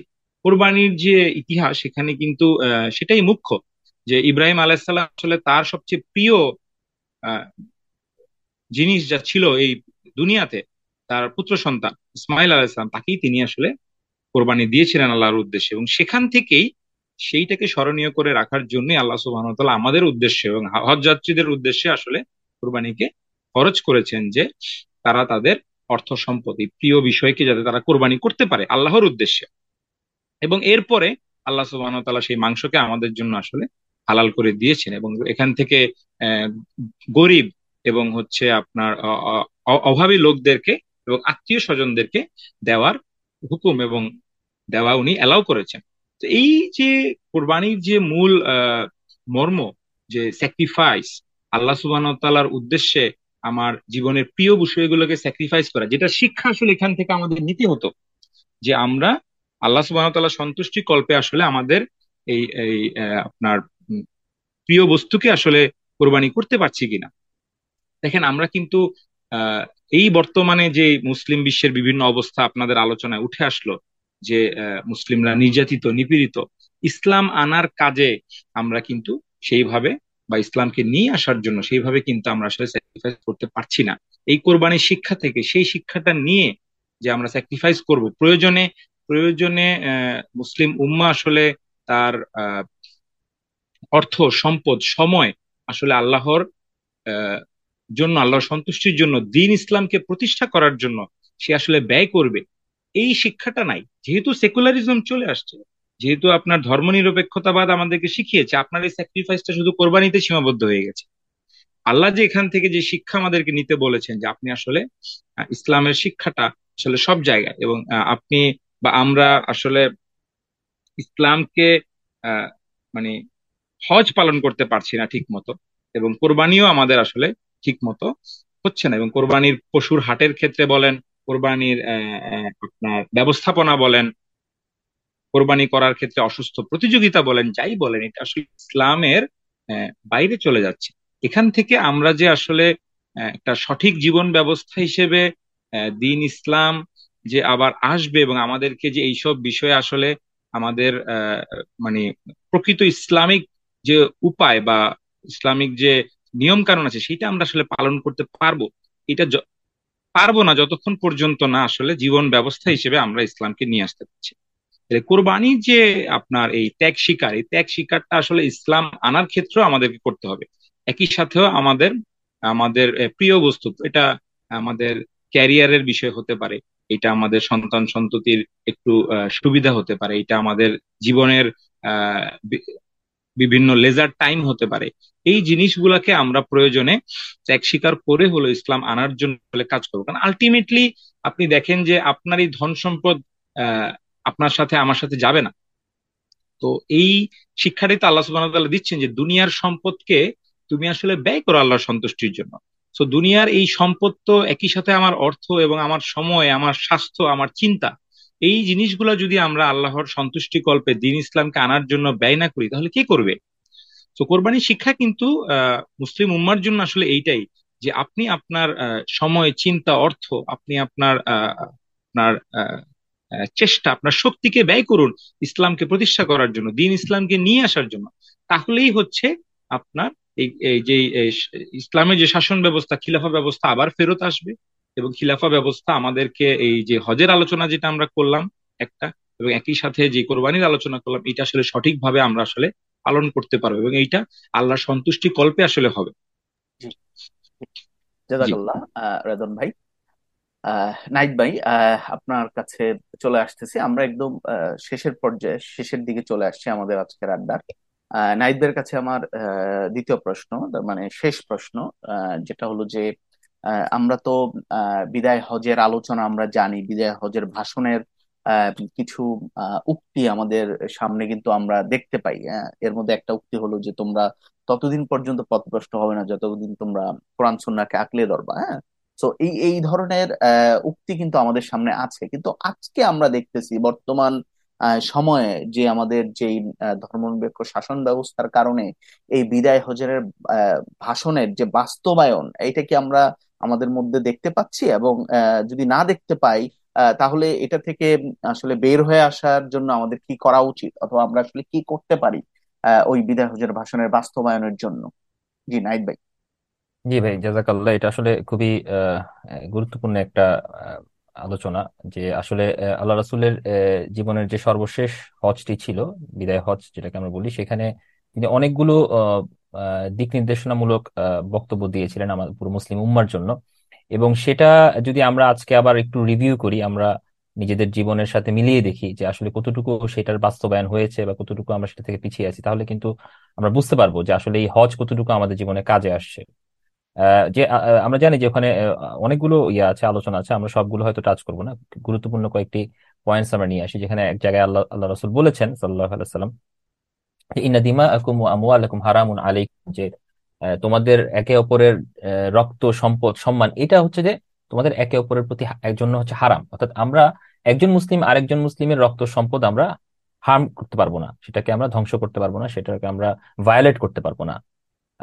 এবং তিনি আমাদেরকে স্মরণ করিয়ে দিয়েছেন যে একদিন আমরা আল্লাহর সামনে আমাদেরকে দাঁড়াতে হবে এবং তিনি আমাদের হিসাব নিবেন। এখন কোয়েশ্চেন হচ্ছে যে এই যে রক্ত এবং সম্পদ, আমরা রক্তের আলোচনা একটু পরে আসতেছি, সম্পদের আলোচনাটা যদি একটু করি, যে হাজিগণের যে আহ, অর্থ, যেটা হচ্ছে যে ওখানে ইনভেস্টেড, সেই অর্থকে কি আমানত আকারে দেখা হচ্ছে, নাকি এই খোদ হজের মধ্যেই, আমরা বলছি যেই হজের মধ্যে দাঁড়িয়ে আল্লাহ রাসূল এই কথা বলেছেন, সেই হজের মধ্যেই যে আজকে যে হাজিদের অর্থ, সেই অর্থকে কি আমানত আকারে দেখাচ্ছে? ওই অঞ্চলের পায়ের নিচে যেই তেল সম্পদ আছে, যে গ্যাস সম্পদ আছে, বা যেই অন্যান্য সম্পদগুলো আছে, সেগুলো সবই তো হচ্ছে এই হাজিদের। তো এই এই সম্পদগুলো তো ব্যবহার করার কথা ছিল হচ্ছে যে এই হাজিদের হজ ব্যবস্থাপনাকে উন্নত করার জন্য, এবং তাদের বৈষম্যকে কমিয়ে আনার জন্য, এবং তাদের আহ হজ করতে যাওয়ার জন্য সুযোগটাকে বাড়িয়ে দেওয়ার জন্য, যাতে দরিদ্ররাও হজ করতে পারে। কিন্তু সেই বৈষম্য কি সে এখনো দেখা যাচ্ছে না? এখনো কি আমরা দেখতে পাচ্ছি না যে মিনাতে যদি আপনারা যান, আমি ব্যক্তিগতভাবে বলতে পারি যে সেখানে যেসব মানে যেসব ইয়া থেকে পশ্চিমা অঞ্চল থেকে অনেক টাকা পয়সা খরচ করে যারা হজ করতে আসেন, তাদের তাঁবুগুলো অনেক বেশি সুবিধাজনক অবস্থার মধ্যে থাকে। আহ, আর এই পার্টিকুলারলি আমরা যদি বাংলাদেশ থেকে যারা যাই, তাদের হজের তাঁবুগুলো এবং তাদের যে পার্টিকুলারলি আরাফাতের ক্ষেত্রে তাদের তাঁবুগুলো সবার পিছনে। সেখানে আসলে হজের মূল আনুষ্ঠানিকতাকে দেখাও যায় না, যেটা আমরা টিভি মিডিয়ার মধ্যে যেই চিত্রটা দেখতে পাই, সেখানে কিন্তু বাঙালিদের কোনো অবস্থান থাকে না। বাঙালিরা ওরা অনেক অনেক পিছনে, মিসকিন জাতি আমরা তো, এই জন্য আমরা অনেক পিছনে আমরা আমাদের অবস্থান। অথচ আমরা এই মুসলিম উম্মারই একটি সদস্য, ইকুয়েল সদস্য। এবং এখানে আগে আসলে আগে পাবেন ভিত্তিতে হচ্ছে যে প্রত্যেককে হচ্ছে যে জায়গা করে দেওয়ার কথা ছিল, যে যে যে যত আগে আসবে তত বেশি সে জায়গা সে তার করে নিবে, ওই অনুযায়ী এখানে সিট ম্যানেজমেন্ট থাকার কথা ছিল। কিন্তু এখানে পুরো বিষয়টা একটি ব্যবসায়িক একটি প্যাকেজ সিস্টেমের ভিতরে চলে গেছে, যেখানের মধ্যে একটা নির্দিষ্ট গোষ্ঠী এটাকে নিয়ে আহ, একেবারে ব্যবসা মানে বড় আকারের একটি ব্যবসা করে নিচ্ছে প্রতি বছর। এবং সেটা দুর্ভোগের শিকার হয়ে হচ্ছে যে সাধারণ মুসলিমগণ। এই একই এর পাশাপাশি যারা হাজি, যারা হজ করতে যাচ্ছেন, তারা যখন ফিরে আসছেন, তারা তাদের অঞ্চলে তাদের মুসলিম ভাই বোনদের আহ, যেই অর্থনৈতিক যেই ইয়াগুলো আছে, বিষয়গুলো আছে, সেগুলোকে কি তারা রক্ষা করে চলছেন? যারা হজ করে আসছেন তারা যারা ব্যবসায়ী, তারা তাদের ব্যবসায়িক পণ্য, যেসব নিত্য নৈমিত্তিক পণ্য তথা পেঁয়াজ, চিনি, মুরগি ইত্যাদি পণ্যের ব্যবসায়ীগণ কি তাদের সম্পদ আহরণের ক্ষেত্রে ইসলামিক নীতি অবলম্বন করছেন, নাকি মজুতদারি বা অন্য কোনো সুযোগে পণ্যের দাম অত্যধিক বাড়িয়ে তাদের ভাই ও বোনদের সম্পদ অন্যায়ভাবে আহরণ করছেন? এটা এই কোশ্চেন গুলো কিন্তু করা দরকার, যে আসলে আল্লাহ রাসূল যখন বলছেন যে তোমাদের সম্পদ এবং তোমাদের রক্ত হচ্ছে একে অপর প্রতি হারাম, তোমরা এই সম্পদ রক্ত তোমরা প্রবাহিত করতে পারবা না, এটাকে ভায়োলেট করতে পারবা না। কিন্তু আমরা পুরো বিশ্ব জুড়ে তাকালে আমরা দেখবো যে এই হজের এই আহ, মানে যেই ইয়াটা দিক নির্দেশনাটা আল্লাহ রাসূলের তরফ থেকে, এবং ইসলামেরও দিক নির্দেশনা, এটা আরো অন্যান্য অসংখ্য আয়াত হাদিস থেকে এটা প্রমাণিত, এগুলো এই বিষয়গুলো বাস্তবায়ন আমরা আমাদের সমাজে দেখতে পাই না, কারণ সমাজ চলছে সেকুলার শাসন ব্যবস্থার মধ্য দিয়ে। যে সেকুলার শাসন ব্যবস্থার কারণে এই নিয়ম কানুনগুলোকে আমরা বাস্তবায়ন করতে পারছি না। এবং এই সেকুলার শাসন ব্যবস্থার কারণে ব্যক্তি জীবনেও, এবং ব্যক্তি জীবন বা ব্যবসায়িক জীবন বা পারিবারিক জীবনেও আমাদের এই হাজি সাহেবরা এটাকে প্র্যাকটিসে আনতে পারছেন না, প্র্যাকটিস করছেন না, এবং শেষ পর্যন্ত মানুষজন জুলুমের শিকার হচ্ছে তাদের রক্ত এবং সম্পদের ক্ষেত্রে। এছাড়া এরপর আমরা আল্লাহ রাসূল বলেছেন একটা ইয়ার মধ্যে, এই বিদায় হজের ভাষণের মধ্যেই, যে আমি জাহিলিয়াতের যে সুদ ব্যবস্থা, যে সুদ, সেটাকে আমি ইয়া করে বাতিল করে দিলাম, এবং তোমাদের জন্য তোমাদের শুধুমাত্র ক্যাপিটাল থাকবে, এবং তোমাদের কোনো উপর জুলুম করা হবে না, লা তাজলিমু ওয়ালা তুজলামুন। আল্লাহ রাসূল বলছেন যে ইন্না রিবাল জাহিলিয়াতি মাউদু ওয়ালাকিন আল্লাকুম রুউস আমওয়ালিকুম কাদাল্লাহু আল্লাহ রিবা। যে আল্লাহ এটাকে নির্দেশ দিয়ে দিয়েছেন যে আজ থেকে কোনো সুদ হবে না, সুদ চলবে না। ওয়া ইন্না আউওয়ালা রিবা আবদাউ বিহি রিবা আম্মি আল আব্বাস বিন আব্দুল মুত্তালিব। তিনি বলছেন সর্বপ্রথম যেই সুদকে আমি হচ্ছে যে বাতিল করে দিচ্ছি, সেটা হচ্ছে আমার আব্বাস, আমার চাচা আব্বাস ইবনে আব্দুল মুত্তালিবের সাথে একজনের ট্রানজেকশন ছিল, সেই ট্রানজেকশনের যে সুদটা সেটাকে আমি বাতিল করে দিচ্ছি। অর্থাৎ I am starting with my family, charity begins at home, একটা কথা আছে না ইংরেজিতে, যে আমি সর্বপ্রথম আমার পরিবারকে দিয়ে শুরু করছি। তা আমরা আমাদের সমাজের দিকে যদি তাকাই, যারা হজ করে আসছেন, বড় বড় ব্যাংকের বা ব্যাংক বা অর্থনৈতিক প্রতিষ্ঠানগুলো বা বিভিন্ন অর্থনৈতিক কার্যাবলী যারা করেন, আহ, তারা কি সুদ থেকে মুক্ত করছেন নিজেদেরকে তাদের ব্যবসা বাণিজ্যের ক্ষেত্রে, তাদের ঋণের থেকে, ঋণের ক্ষেত্রে ঋণ পরিশোধ করছেন নাকি ঋণ খেলাপি হয়ে যাচ্ছেন? দেখা যাচ্ছে বড় বড় অন্যান্য অনেক বড় বড় প্রতিষ্ঠানগুলো আহ আহ, মোটা সুদে তারা ঋণ নিচ্ছেন, ঋণ নিয়ে পরে ঋণ খেলাপি হচ্ছেন। আর যারা হচ্ছে যে চুনোপুটি ছোটখাটো ব্যবসায়ী, যারা ছোটখাটো বিভিন্ন স্কিমে তারা লোন নিচ্ছেন, তারা যখন তাদের লোনটা পরিশোধ করতে পারছে না, তখন ব্যাংক ব্যবস্থা তাদের উপর একটা খড়গ চাপিয়ে দেয়, বিভিন্ন প্রসেসে তাদেরকে হিউমিলিয়েট করতে থাকে, বিভিন্ন রকমের হুমকি ধামকি দিয়ে কোনো না কোনো ভাবে তাদের টাকাগুলোকে তারা আদায় করে নিতে চায়। কিন্তু বড় ঋণ খেলাপির কাছ থেকে কিন্তু তারা সেটা আদায় করতে পারেন না, কারণ এই ঋণ খেলাপি, বড় বড় ঋণ খেলাপি গুলো তাদেরই পরিবারের অংশ। আপনারা জানেন যে আমাদের বাংলাদেশের ব্যাংকিং ব্যবস্থাটা 40 থেকে 50টা পরিবারের কাছে জিম্মি হয়ে আছে, এবং এই 40 থেকে 50টা পরিবার মূলত এই শাসক গোষ্ঠীরই সাথে সম্পর্কিত। আইদার শাসক গোষ্ঠীর অংশ, সরাসরি শাসক গোষ্ঠীর লোকজনই ব্যাংক ব্যবস্থা দিয়েছেন, অথবা তাদের একেবারে খুব ঘনিষ্ঠতর লোকজনরা এইসব ব্যাংক চালাচ্ছেন, তারা এই ব্যাংকের শেয়ার হোল্ডার। অথচ আল্লাহ রাসূল সর্বপ্রথম তার আপন চাচার এই সুদকে তিনি কি করেছেন, রহিত করেছেন, বাতিল করেছেন। কিন্তু এইসব শাসকরা, এই ধর্মনিরপেক্ষ শাসকরা, তারা হজ করে এসেও তারা কিন্তু এই হজের মানে বিদায় হজের শিক্ষা থেকে শিক্ষিত হয়ে তারা কিন্তু তাদের পরিবারতন্ত্রের যেই ব্যবস্থা, যেটার মাধ্যমে তারা কুক্ষিগত করে রেখেছে পুরো দেশের সম্পদ, জনগণের সম্পদ, সেটাকে কিন্তু তারা বাতিল করছে না, রহিত করছে না। এটা এটা আমরা একটা লেভেলে দেখতে পাই। এবং এখানের মধ্যে আমরা এক ধরনের জুলুম আমরা দেখতে পাই। এর এর পাশাপাশি তো রয়েছে ট্যাক্স, যেটা হয়তো একটা পুরো আলোচনার বিষয়বস্তু হতে পারে, যে ট্যাক্সের মাধ্যমে আরো বিভিন্ন ভাবে হচ্ছে যে জনগণের সম্পদকে হচ্ছে যে ভোগ করা হচ্ছে, যেটা এর আগের আলোচনায় বললাম যে তোমাদের সম্পদ এবং রক্ত হচ্ছে হারাম। সুতরাং আমাদের সম্পদকে বিভিন্ন ভাবে আদায় করে নেওয়া হচ্ছে এবং সেক্ষেত্রে কোন রকমের ছাড় দেওয়া হচ্ছে না। এর পাশাপাশি আমরা দেখতে পাই আল্লাহ রাসূল আরেকটি জায়গায় বলেছেন যে আলা কুল্লু শাইইন মিন আমরিল জাহিলিয়াত তাহতা কাদামি মাউদু, যে জাহিলিয়াতের যত রকমের বিভিন্ন রকমের জাহিলি প্রথা ছিল, বিভিন্ন রকমের রাজনৈতিক প্রতিহিংসার চক্র হতে পারে, হত্যা এবং পাল্টা হত্যা, এই যে চক্রগুলো আছে, এগুলো পুরোটাই হচ্ছে যে আমার পায়ের নিচে, এবং এগুলোকে বাতিল করা হলো। ওয়াদিমাউল জাহিলিয়া মাউদুয়াতুন ওয়া ইন্না আউওয়ালা দামুন আদাউ মিন দিমাইনা দামু ইবনে রাবিয়াতি বিনুল হারিস। এটা এখানের মধ্যে তিনি হচ্ছেন যে যে ওই তৎকালীন সমাজের মধ্যে যেই বড় বড় ঘটনাগুলো ছিল, সেই ঘটনাগুলোকে তিনি বলছেন যে না, এখন থেকে আর এই রাজনৈতিক প্রতিহিংসা চক্র চলবে না। এক গোত্রের সাথে আরেক গোত্রের যে রাজনৈতিক প্রতিহিংসা, এক গোষ্ঠীর সাথে আরেক গোষ্ঠীর যে রাজনৈতিক প্রতিহিংসা, এটাকে আমি রহিত করে দিলাম, বাতিল করে দিলাম। এখন থেকে তোমরা সবাই ভাই ভাই, তোমাদের রক্ত এবং সম্পদ একে অপরের প্রতি হারাম। এটা আমাদের সমাজে কি সেটা দেখতে পাচ্ছি? রাজনৈতিক প্রতিহিংসা চক্র কি বন্ধ হয়েছে? সমাজের উপর থেকে নিচ পর্যন্ত চলছে বিভিন্ন রক্তের প্রবাহ। উপরে চলছে বড় বড় রাজনৈতিক নেতৃত্ব বা রাজনৈতিক আহ প্রতিহিংসার শিকার।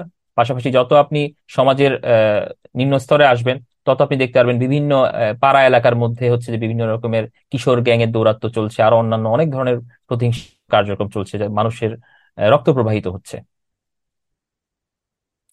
এরপর আমরা এর এর উদাহরণ আরো নাইদ হতে ভাই, পারে এই আরো। যে আমি জি। আজকে একটা খবরে দেখলাম, যদি আমার ভুল না হয়, যে কুরবানির মাংস দিতে যে, হ্যাঁ, বোনের বাসায় কুরবানির মাংস দিতে যে একজন যুবক নিহত, তাকে হত্যা করা হয়েছে পাশের গ্রামে। তো এই যে দুই গ্রামের মধ্যে আগে ওই ঈদের দিনই দুই গ্রামের মধ্যে সংঘর্ষ ছিল, কোন একটা মোটরসাইকেল চালনাকে কেন্দ্র করে কারো গায়ে লাগছে, কোনো একটা মেয়ের গায়ে, এইভাবে দুই গ্রামের যুবকরা একে অপরের সাথে একটা ঝামেলায় অথবা ঝগড়ায় জড়িত হয়েছে। এবং ওই ছেলে যখন তার বোনের বাসায় কোরবানির মাংস দিতে গেছে, তাকে রাস্তার মধ্যে থামায় কিন্তু তাকে বেদর পিটানো হয়েছে এবং তাকে মেরে ফেলা হয়েছে। তো এই ধরনের ঘটনা কিন্তু এখন আমরা অহরহ দেখতেছি। হ্যাঁ, আমরা দেখতেছি যে আমাদের সমাজের মধ্যে বিভিন্ন ধরনের অনইসলামিক চিন্তা, সে পরকীয়া থেকে ধরে সকল ধরনের চিন্তা কিন্তু আছে আমাদের সমাজের মধ্যে। আমাদের সমাজের মধ্যে আমরা ইসলাম পূর্ব যেই অন ইসলামিক চিন্তাগুলি ছিল, সেগুলো কিন্তু আমরা বাস্তবায়ন দেখতেছি। আম, আমাদের এখানে আপনার যে কন্ট্রাক্ট ম্যারেজ থেকে ধরে অনেক বাস্তবতা কিন্তু আমরা দেখতেছি। হ্যাঁ, সো একমাত্র ইসলাম, আল্লাহ আল্লাহ রসুল সাল্লাহ ইসলামের বিদায় হজের ভাষণের যে আহ্বানগুলি, এগুলি কিন্তু বাস্তবায়িত আম, আহ, হবে তখনই যখনই এই সবকিছু আমরা যদি সমাজে প্রতিষ্ঠিত করতে পারি, এবং এই বর্তমান যে পুঁজিবাদী যে ধর্মনিরপেক্ষ চিন্তা, এটার ছায়া থেকে, অপছায়া থেকে যদি আমরা মুক্ত হতে পারি, এবং ইসলামিক যে চিন্তা সেটা বাস্তবায়নের মাধ্যমে কিন্তু আমার মনে হয় যেটা করা সম্ভব। জি, আপনি জি জি বলতেছিলেন। জি। জি জি, এটা মানে আপনি যতই বলেছেন, মানে এর এই পুরো বিষয়টাই হচ্ছে যে একই সূত্রে গাঁথা, সবগুলো বিষয় একই সূত্রে গাঁথা এগুলো, এবং এটা সলভ করতে হলে একটা জায়গা থেকে সলভ করতে হবে। ইনফ্যাক্ট আমি এখানে আর আরো দু একটা পয়েন্ট দিয়ে আমি শেষ করে দিচ্ছি, যেখানে আল্লাহ রাসূল বলছেন যে শয়তান হচ্ছে যে এই সকল আশা হারিয়ে ফেলেছে। সেই যে যেহেতু বিদায় হজ হচ্ছে যে একটা মানে খুব বিষয় ছিল, একটা যুগান্তকারী একটা বিষয় ছিল, যেখানে আল্লাহ রাসূল হচ্ছেন যে তার পুরো জাতির সামনে তিনি হচ্ছেন যে বক্তব্য দিচ্ছিলেন, এবং পুরা আরব বিশ্ব হচ্ছে যে একত্রিত হয়ে গিয়েছিল সে সময় ইসলামের উপরে। তো এখন যেটা আমরা দেখতে পাচ্ছি যে এখন আমাদের দিনে দিনে আমাদের সোসাইটির মধ্যে মানে শয়তান কতটুকু আশা হারাইছে, এটা আসলে খুবই ডাউটফুল। কারণ পার্টিকুলারলি ইভেন আপনি যদি হজে যান, হজে গেলেই দেখবেন যে ওখানে তো শয়তান আশা হারানো তো দূরের কথা, বরং মনে হচ্ছে যে শয়তান এবং তার দোসররা এই হজকে কেন্দ্র করে মানুষকে বিপথগামী করার প্রয়াস বাড়িয়ে দিয়েছে ওই মক্কা শরীফের আশেপাশে। আহ আহ, ওখানের মধ্যে সবকিছুই পাওয়া যায়, সব ধরনের প্লেজার সিকিং ইয়াগুলো পাওয়া যায়। আপনি ওখানে বসে আপনি মোরলেস সবই করতে পারবেন, যেটা পশ্চিমা বিশ্বে করা যায়। আমি স্পেসিফিক এক্সাম্পল দিচ্ছি না out of respect for Mecca and Medina, but আমরা জানি, কম বেশি আমরা জানি যে এগুলো কি। এবং মক্কা মদিনার খুব কাছেই কিন্তু এখন কনসার্ট, মুভি শো ইত্যাদি চালু হয়েছে। এই সৌদি সরকার কিন্তু এগুলোকে চালু করতেছে এবং দিনে দিনে এগুলো কিন্তু বাড়তেছে সারা পৃথিবীকে। যেখানে তাদের ইসলামের প্রতি দাওয়াত দেওয়ার কথা ছিল, ইসলামের দিকে দাওয়াত দেওয়ার কথা ছিল মানুষকে, এই যারা হজকে হোস্ট করতেছেন, সেখানে উল্টা তারা হচ্ছে যে এই ধরনের জাহিলিয়াতকে দিকে আহ্বান করছেন এবং হজকে বানায় ফেলছেন তারা একটা ট্যুরিস্ট অ্যাক্টিভিটি। এবং এটা তো শুধুমাত্র ওই অঞ্চলে না, এখানের মধ্যে আমরা এই ঈদকে ঘিরে আমরা কি দেখি, ঈদকে ঘিরে দেখি বিভিন্ন রকমের ঈদ ফ্যাশন শো বা ঈদ বিভিন্ন রকমের আম, একটা লেভেলে ঈদের বিভিন্ন নাটক, সিনেমা, অন্যান্য রকমের জাহিলিয়াত, বিভিন্ন রকমের গানগুলো রিলিজ হচ্ছে, বিভিন্ন গুলো শো গুলো রিলিজ হচ্ছে এই পার্টিকুলার ঈদকে কেন্দ্র করে। যে ঈদ হচ্ছে যে আমাদের স্যাক্রিফাইস, আমাদের ত্যাগের মহিমায় মহিমান্বিত হওয়ার কথা ছিল। অনেক বড় বড় প্রতিষ্ঠানগুলো বাল্ক এসএমএস পাঠায় বা বিভিন্ন রকমের মানে শুভেচ্ছা জানায় আমাদেরকে, ত্যাগের মহিমায় উদ্ভাসিত হোক আমাদের। কিন্তু আসলে কতটুকু তারা ত্যাগের মহিমায় উদ্ভাসিত, এই প্রশ্নটা কিন্তু আসলে করা দরকার। এগুলো কি আসলে কিছু জাস্ট বলার মতো কিছু কথা? ত্যাগ, তারা কি আসলে কোনো ত্যাগ করে দেখাচ্ছেন যেটা আসলে মানুষের কাছে পরিষ্কার? বরং উল্টাটা দেখা যাচ্ছে, যত পারতেছে এই বিভিন্ন রকমের নাটক, সিনেমা, বিভিন্ন রকমের অন্যান্য প্রোডাক্টের মাধ্যমে মুসলিম উম্মাকে হচ্ছে জাহিলিয়াতের মধ্যে, তারা মুসলিমের পকেটে টাকা তারা নিয়ে নিচ্ছে এবং জাহিলিয়াতের মধ্যে তাদেরকে ইয়া করে রাখছে, একটা লেভেলে আটকে রাখছে। এবং সেই জায়গা থেকে বলতে গেলে তো শয়তান এখানের মধ্যে আসলে আর আশা হারানোর জায়গা নেই, বরং শয়তান এই সেকুলার শাসনের মধ্যে সে তার আশা ফিরে পেয়েছে, যে সে মুসলিম আরো কিছু আহ মানব জাতির আরো কিছু লোকজনকে সে হচ্ছে যে বিপদগামী করে ফেলতে পারবে। এবং এই শয়তানকে যদি আমরা আবার যদি আমরা নিরাশ করতে চাই, আবার যদি তাকে আমরা হচ্ছে যে হতাশ করতে চাই তার এবং তার দোসরদেরকে, তাহলে একমাত্র সমাধান হচ্ছে যে আমরা হচ্ছে যে ইসলামিক খেলাফত ব্যবস্থা বা রাষ্ট্র ব্যবস্থা আমরা আবার ফিরিয়ে নিয়ে আসবো। এবং সেই রাষ্ট্র ব্যবস্থার যে ইসলামিক বিধিবিধান, আইন কানুন, সেগুলো বাস্তবায়িত হলে সত্যিকার অর্থে একটা ইসলামিক পরিবেশ তৈরি হবে, একটা ইসলামিক আবহ তৈরি হবে, যে আবহর মধ্যে মানুষজন ন্যাচারালি হচ্ছে ইসলামের যেই আকীদা, ইসলামের বিশ্বাস, ইসলামের দৃষ্টিভঙ্গি, ইসলামের অন্যান্য নিয়ম কানুনগুলো সম্পর্কে সচেতন হতেই থাকবে।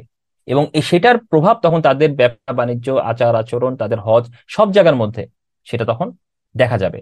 এখন যেগুলো হচ্ছে যে কিছু নিয়ম কানুনে পরিণত হয়ে গেছে, জাস্ট লোক দেখানো নিয়ম কানুনে পরিণত হয়েছে, সেটা তখন সত্যিকার অর্থে জীবন্ত একটি আচরণে পরিণত হবে। এবং এরপরে সবার শেষে যদি বলি যে পার্টিকুলার নারীদের ব্যাপারে বলা হয়েছে যে তোমরা নারীদের ব্যাপারে তোমার ফাত্তাকুল্লাহ ফি নিসাই বা ইন্নাকুম আখাযতুমুহুন্না বিআমানিল্লাহ, নারীদের ব্যাপারে আল্লাহকে ভয় করো, তাদেরকে তোমরা আল্লাহর নামে তোমরা গ্রহণ করেছো, তাদেরকে স্ত্রী হিসাবে গ্রহণ করেছো। এবং তাদেরকে সুতরাং তাদের ব্যাপারে তোমরা সাবধান থাকো, তাদেরকে তোমরা ভরণ পোষণ প্রদান করো এবং তাদেরকে তারা যেন তোমাদের ঘর বাড়িকে আগলে রাখে। এই যে বিভিন্ন দিক নির্দেশনামূলক কথাবার্তা বলেছে, সেটা কি আমরা এখন দেখতে পাচ্ছি? আমাদের নারীদের ব্যাপারে সাবধান হওয়া তো দূরের কথা, নারীকে পণ্য হিসাবে তুলে ধরা দিনে দিনে বেড়েই চলেছে। কারণ নারীর প্রতি সম্মান দিনে দিনে কমছে, তৈরি হচ্ছে নারীর প্রতি হীন দৃষ্টিভঙ্গি। এবং তখন নারীর প্রতি যে সম্মান সেটা আগের মতো থাকছে না। এমনকি আমাদের হাজী সাহেবরা, যারা ওই যে একটু আগে আলোচনা করলাম যে হাজী সাহেবরা যারা হজ করে আসছেন, তারা তাদের স্ত্রীদেরকে কি পর্দা করতে সেইভাবে তারা এনকারেজ করতেছেন? বা তাদের স্ত্রীরা যাদের কাদের সাথে মেলামেশা করতে পারবে, কাদের সাথে মেলামেশা করতে পারবে না, এই যে বিধিবিধান, এগুলোকে তারা মেনে চলছেন? যারা এগুলো মেনে চলেন না, যাদেরকে আদ-দায়ুস বলা হয় ইসলামের দৃষ্টিভঙ্গিতে, এই আদ-দায়ুসু লা ইয়াদখুলুল জান্নাহ, যেটা হাদিসে আসছে যে দায়ুসরা কখনো জান্নাতে প্রবেশ করবে না। যে হচ্ছে হজ করে আসছে, তারপরে জীবনে সকল গুনাহ মাফ করে আসার কাজ করে আসছে, সে কিভাবে হচ্ছে ফিরে এসেই মাত্র হচ্ছে যে এই বড় বড় গুনাহগুলোর মধ্যে শামিল হতে পারে? Because of this secular environment. এই সেকুলার এনভায়রনমেন্টের কারণে সে ওই প্রেশারটা আগের মতো ফিল করে না। আগে হাদিস সাহেবরা একটু পান থেকে চুন খসলে বলতো, ভাই আপনি তো হজ করে আসছেন, আপনি এটা কিভাবে করতে পারেন? ফলে হাদিস সাহেবরা অনেক সতর্ক থাকতেন, যারা প্র্যাকটিস করার ব্যাপারে উইক ফিল করতেন তারাও সতর্ক থাকতেন। আজকে স্ট্রং লোকজনও প্র্যাকটিসিং লোকজনও ফিরে আসার পর তারা এই ধরনের নাসিহা, এই ধরনের এনভায়রনমেন্ট, এই ধরনের কালচার পান না, বরং উল্টাটা পান। কেউ কেউ হয়তো এটাও বলতে চান, আচ্ছা টাকা আছে আবার হজ করে আবার গুনাহ মাফ করে আসবেন, যেন এটা একটা আল্লাহর সাথে এক ধরনের হাইড এন্ড সিক খেলা অনেকটা। যে গুনাহ করলাম, এরপর আবার আল্লাহর কাছে গেলাম, আল্লাহ মাফ করে দিল, মনে হচ্ছে যে আল্লাহ সুবহানাহু ওয়া তাআলা মনে হয় ঠেকা পড়ছে, আপনি হজে যাবেন এবং আল্লাহ আপনাকে মাফ করে দিবেন। কারণ আল্লাহ সুবহানাহু ওয়া তাআলা গ্রহণ করেন তাকওয়াবান লোকদের কাছ থেকে। এটা তাকওয়ার মাধ্যমে হচ্ছে যে আল্লাহ এটা গ্রহণ করেন। সুতরাং কারোর মধ্যে যদি তাকওয়া না থাকে, আল্লাহর ভয় না থাকে, তাহলে সে 100 বার হজ করলো, আল্লাহ সুবহানাহু ওয়া তাআলা সেটা তার কাছ থেকে কবুল করবেন না। কারণ সে তো হজ করার জন্য হজ করে নাই, গুনাহ মাফের জন্য হজ করে নাই, বরং গুনাহ চালিয়ে যাওয়ার জন্য হজ করছে। সুতরাং এটা কি আল্লাহ বুঝবেন না? সো এই জায়গাগুলো কিন্তু চলছে আমাদের সমাজের মধ্যে। ফাইনালি যে বৈষম্যের জায়গাটা, যে আমরা সবাই হচ্ছে আদম থেকে এসেছি এবং আদম হচ্ছে যে মাটি থেকে এসেছে, এবং আরবের উপর নন আরবের কোনো মানে বিশেষ কোনো ইয়া নেই, প্রায়োরিটি নেই বা সুপেরিয়রিটি নেই। এই যে বিষয়গুলো, এটাও কিন্তু আমরা আমাদের সমাজে দেখতে পাচ্ছি না। আমরা জানি যে রাসূলুল্লাহ সাল্লাল্লাহু আলাইহি ওয়াসাল্লাম হাদিসে বলছেন যে নাসু আসিয়াতুন কান্নাহুল মুশত, মানুষ হচ্ছে চিরুনি দাঁতগুলো যেরকম সমান সেরকম সমান। কিন্তু মানুষেরই সম্মান, মানে ওই সাম্য কি আমরা দেখতে পাচ্ছি? সমাজের মধ্যে ধনী গরিবের ব্যবধান বাড়ছে, এবং ওই অনুযায়ী মানুষের সম্মান, ওই অনুযায়ী মানুষের সাথে মানুষের সম্পর্ক কিন্তু ডিটারমাইন্ড হচ্ছে টাকার মাধ্যমে। ডিটারমাইন্ড হচ্ছে কে হচ্ছে আমার বন্ধু হবে, কে হচ্ছে আমার নিকটাত্মীয় হবে, কে হচ্ছে যে আমার কাছের মানুষ হবে।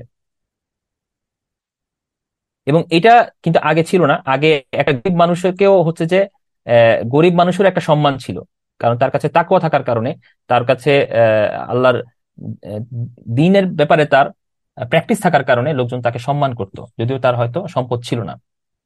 লোকজন তাকে টাকা পয়সা দিয়ে হেল্প করতে গেলেও ভয় পাইতো, কারণ একটা আত্মমর্যাদা ছিল মানুষের, যে মানুষজন একটা গরিব মানুষ কিন্তু আমি টাকা দিতে যাব, অনেক রিকোয়েস্ট করে তাকে হয়তো টাকা দিতে হতো বা মানে সাহায্য করতে হতো, কারণ ওই আত্মমর্যাদার ভয়ে পয়সাওয়ালারাও তার সামনে কথা বলতে সাহস বোধ করতে পারতো না। কিন্তু আজকে কি সেই বাস্তবতা দেখতে পাচ্ছি?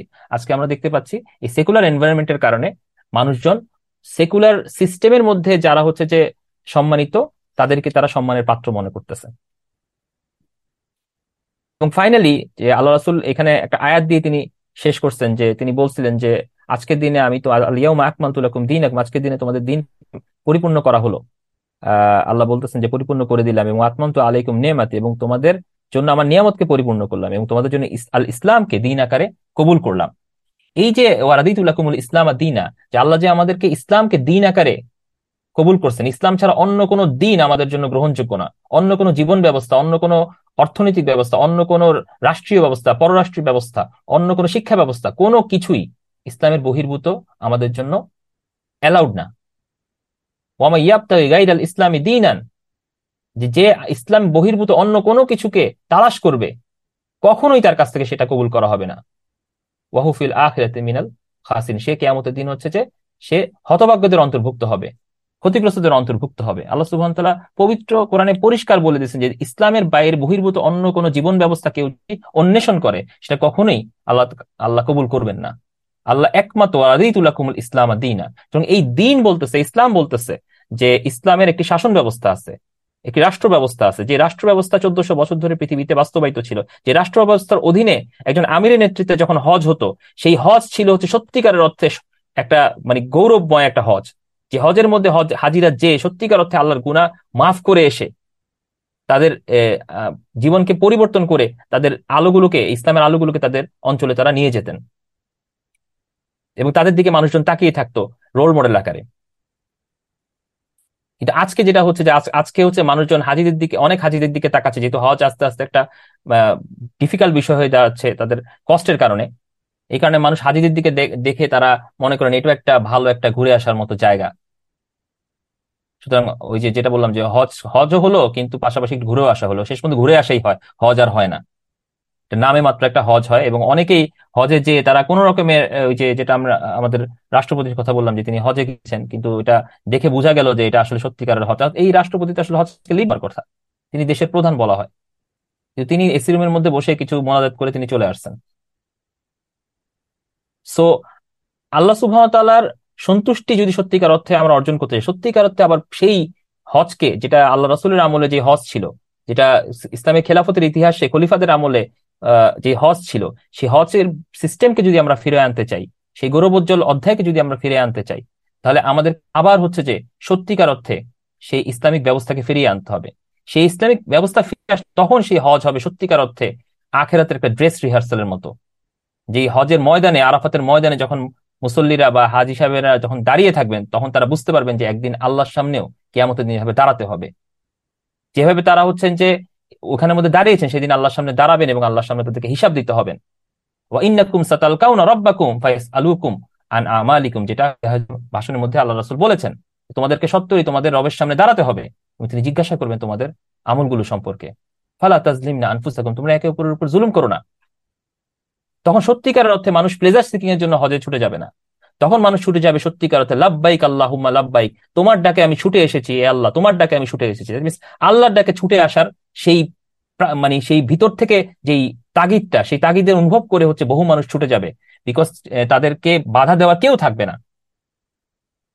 যেটা আমাদের রেদওয়ান ভাই বলেছিলেন যে যেই মানে ট্রেন ব্যবস্থাটা, যে রেল ব্যবস্থাটা হচ্ছে যে খেলাফতের আমলে করার প্রচেষ্টা চালানো হয়েছিল, সেই রেল ব্যবস্থা খেলা আসলে আবার আমরা সেটাকে প্রতিষ্ঠা করব, যাতে হচ্ছে এই চট্টগ্রাম থেকে বা ঢাকা থেকে বা সিলেট থেকে বা আহ, বাংলাদেশের বিভিন্ন অঞ্চল থেকে কেউ যদি হজে যেতে চায়, সে জাস্ট ট্রেনে উঠে যাবে, তার টুকটাক যতটুকু ইয়া লাগে, আহ, বৈষয়িক বিষয় লাগে, সেগুলোকে সংগ্রহ করে সে উঠে যাবে, তাকে সে মক্কায় যে সরাসরি পৌঁছে সে হজ করে আবার ফিরে চলে আসতে পারবে।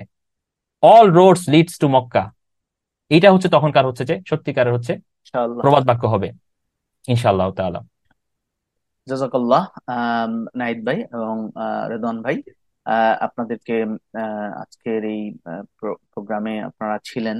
আল্লাহ সুবহানাহু ওয়া তাআলা আমাদের এই প্রোগ্রামটাকে, এই আলোচনাটাকে কবুল করুন, এবং আহ, শুধুমাত্র যারা হজ করবে অথবা করতে চায় তাদের জন্য আজকের এই আলোচনা না, আমরা যারা ইয়ত আছি, আমরা যারা কর্পোরেট পিপল আছি, সবার জন্য, আমরা হজ করি অথবা করি নাই, সবার জন্য কিন্তু এই আলোচনা। কারণ এই ধর্মনিরপেক্ষতার ছোঁয়াটা কিন্তু সবাইকে, ছায়াটা কিন্তু, অপছায়া কিন্তু সবাইকে আচ্ছন্ন করেছে। হ্যাঁ, যেরকম আজকে শুধু আমরা একটা পার্টিকুলার ইস্যু নিয়ে কথা বললাম যে হজকে কিভাবে কলুষিত করছে, হজের ম্যানেজমেন্টকে কিভাবে কলুষিত করছে, আমাদের শাসকরা কিভাবে ধর্মনিরপেক্ষতার ছোঁয়ার কারণে আল্লাহ সুবহানাহু ওয়া তাআলার মেহমানদেরকে কিভাবে তারা আসলে অপ্রেস করতেছে, জুলুমের মধ্যে আমাদেরকে নিয়ে যাচ্ছে।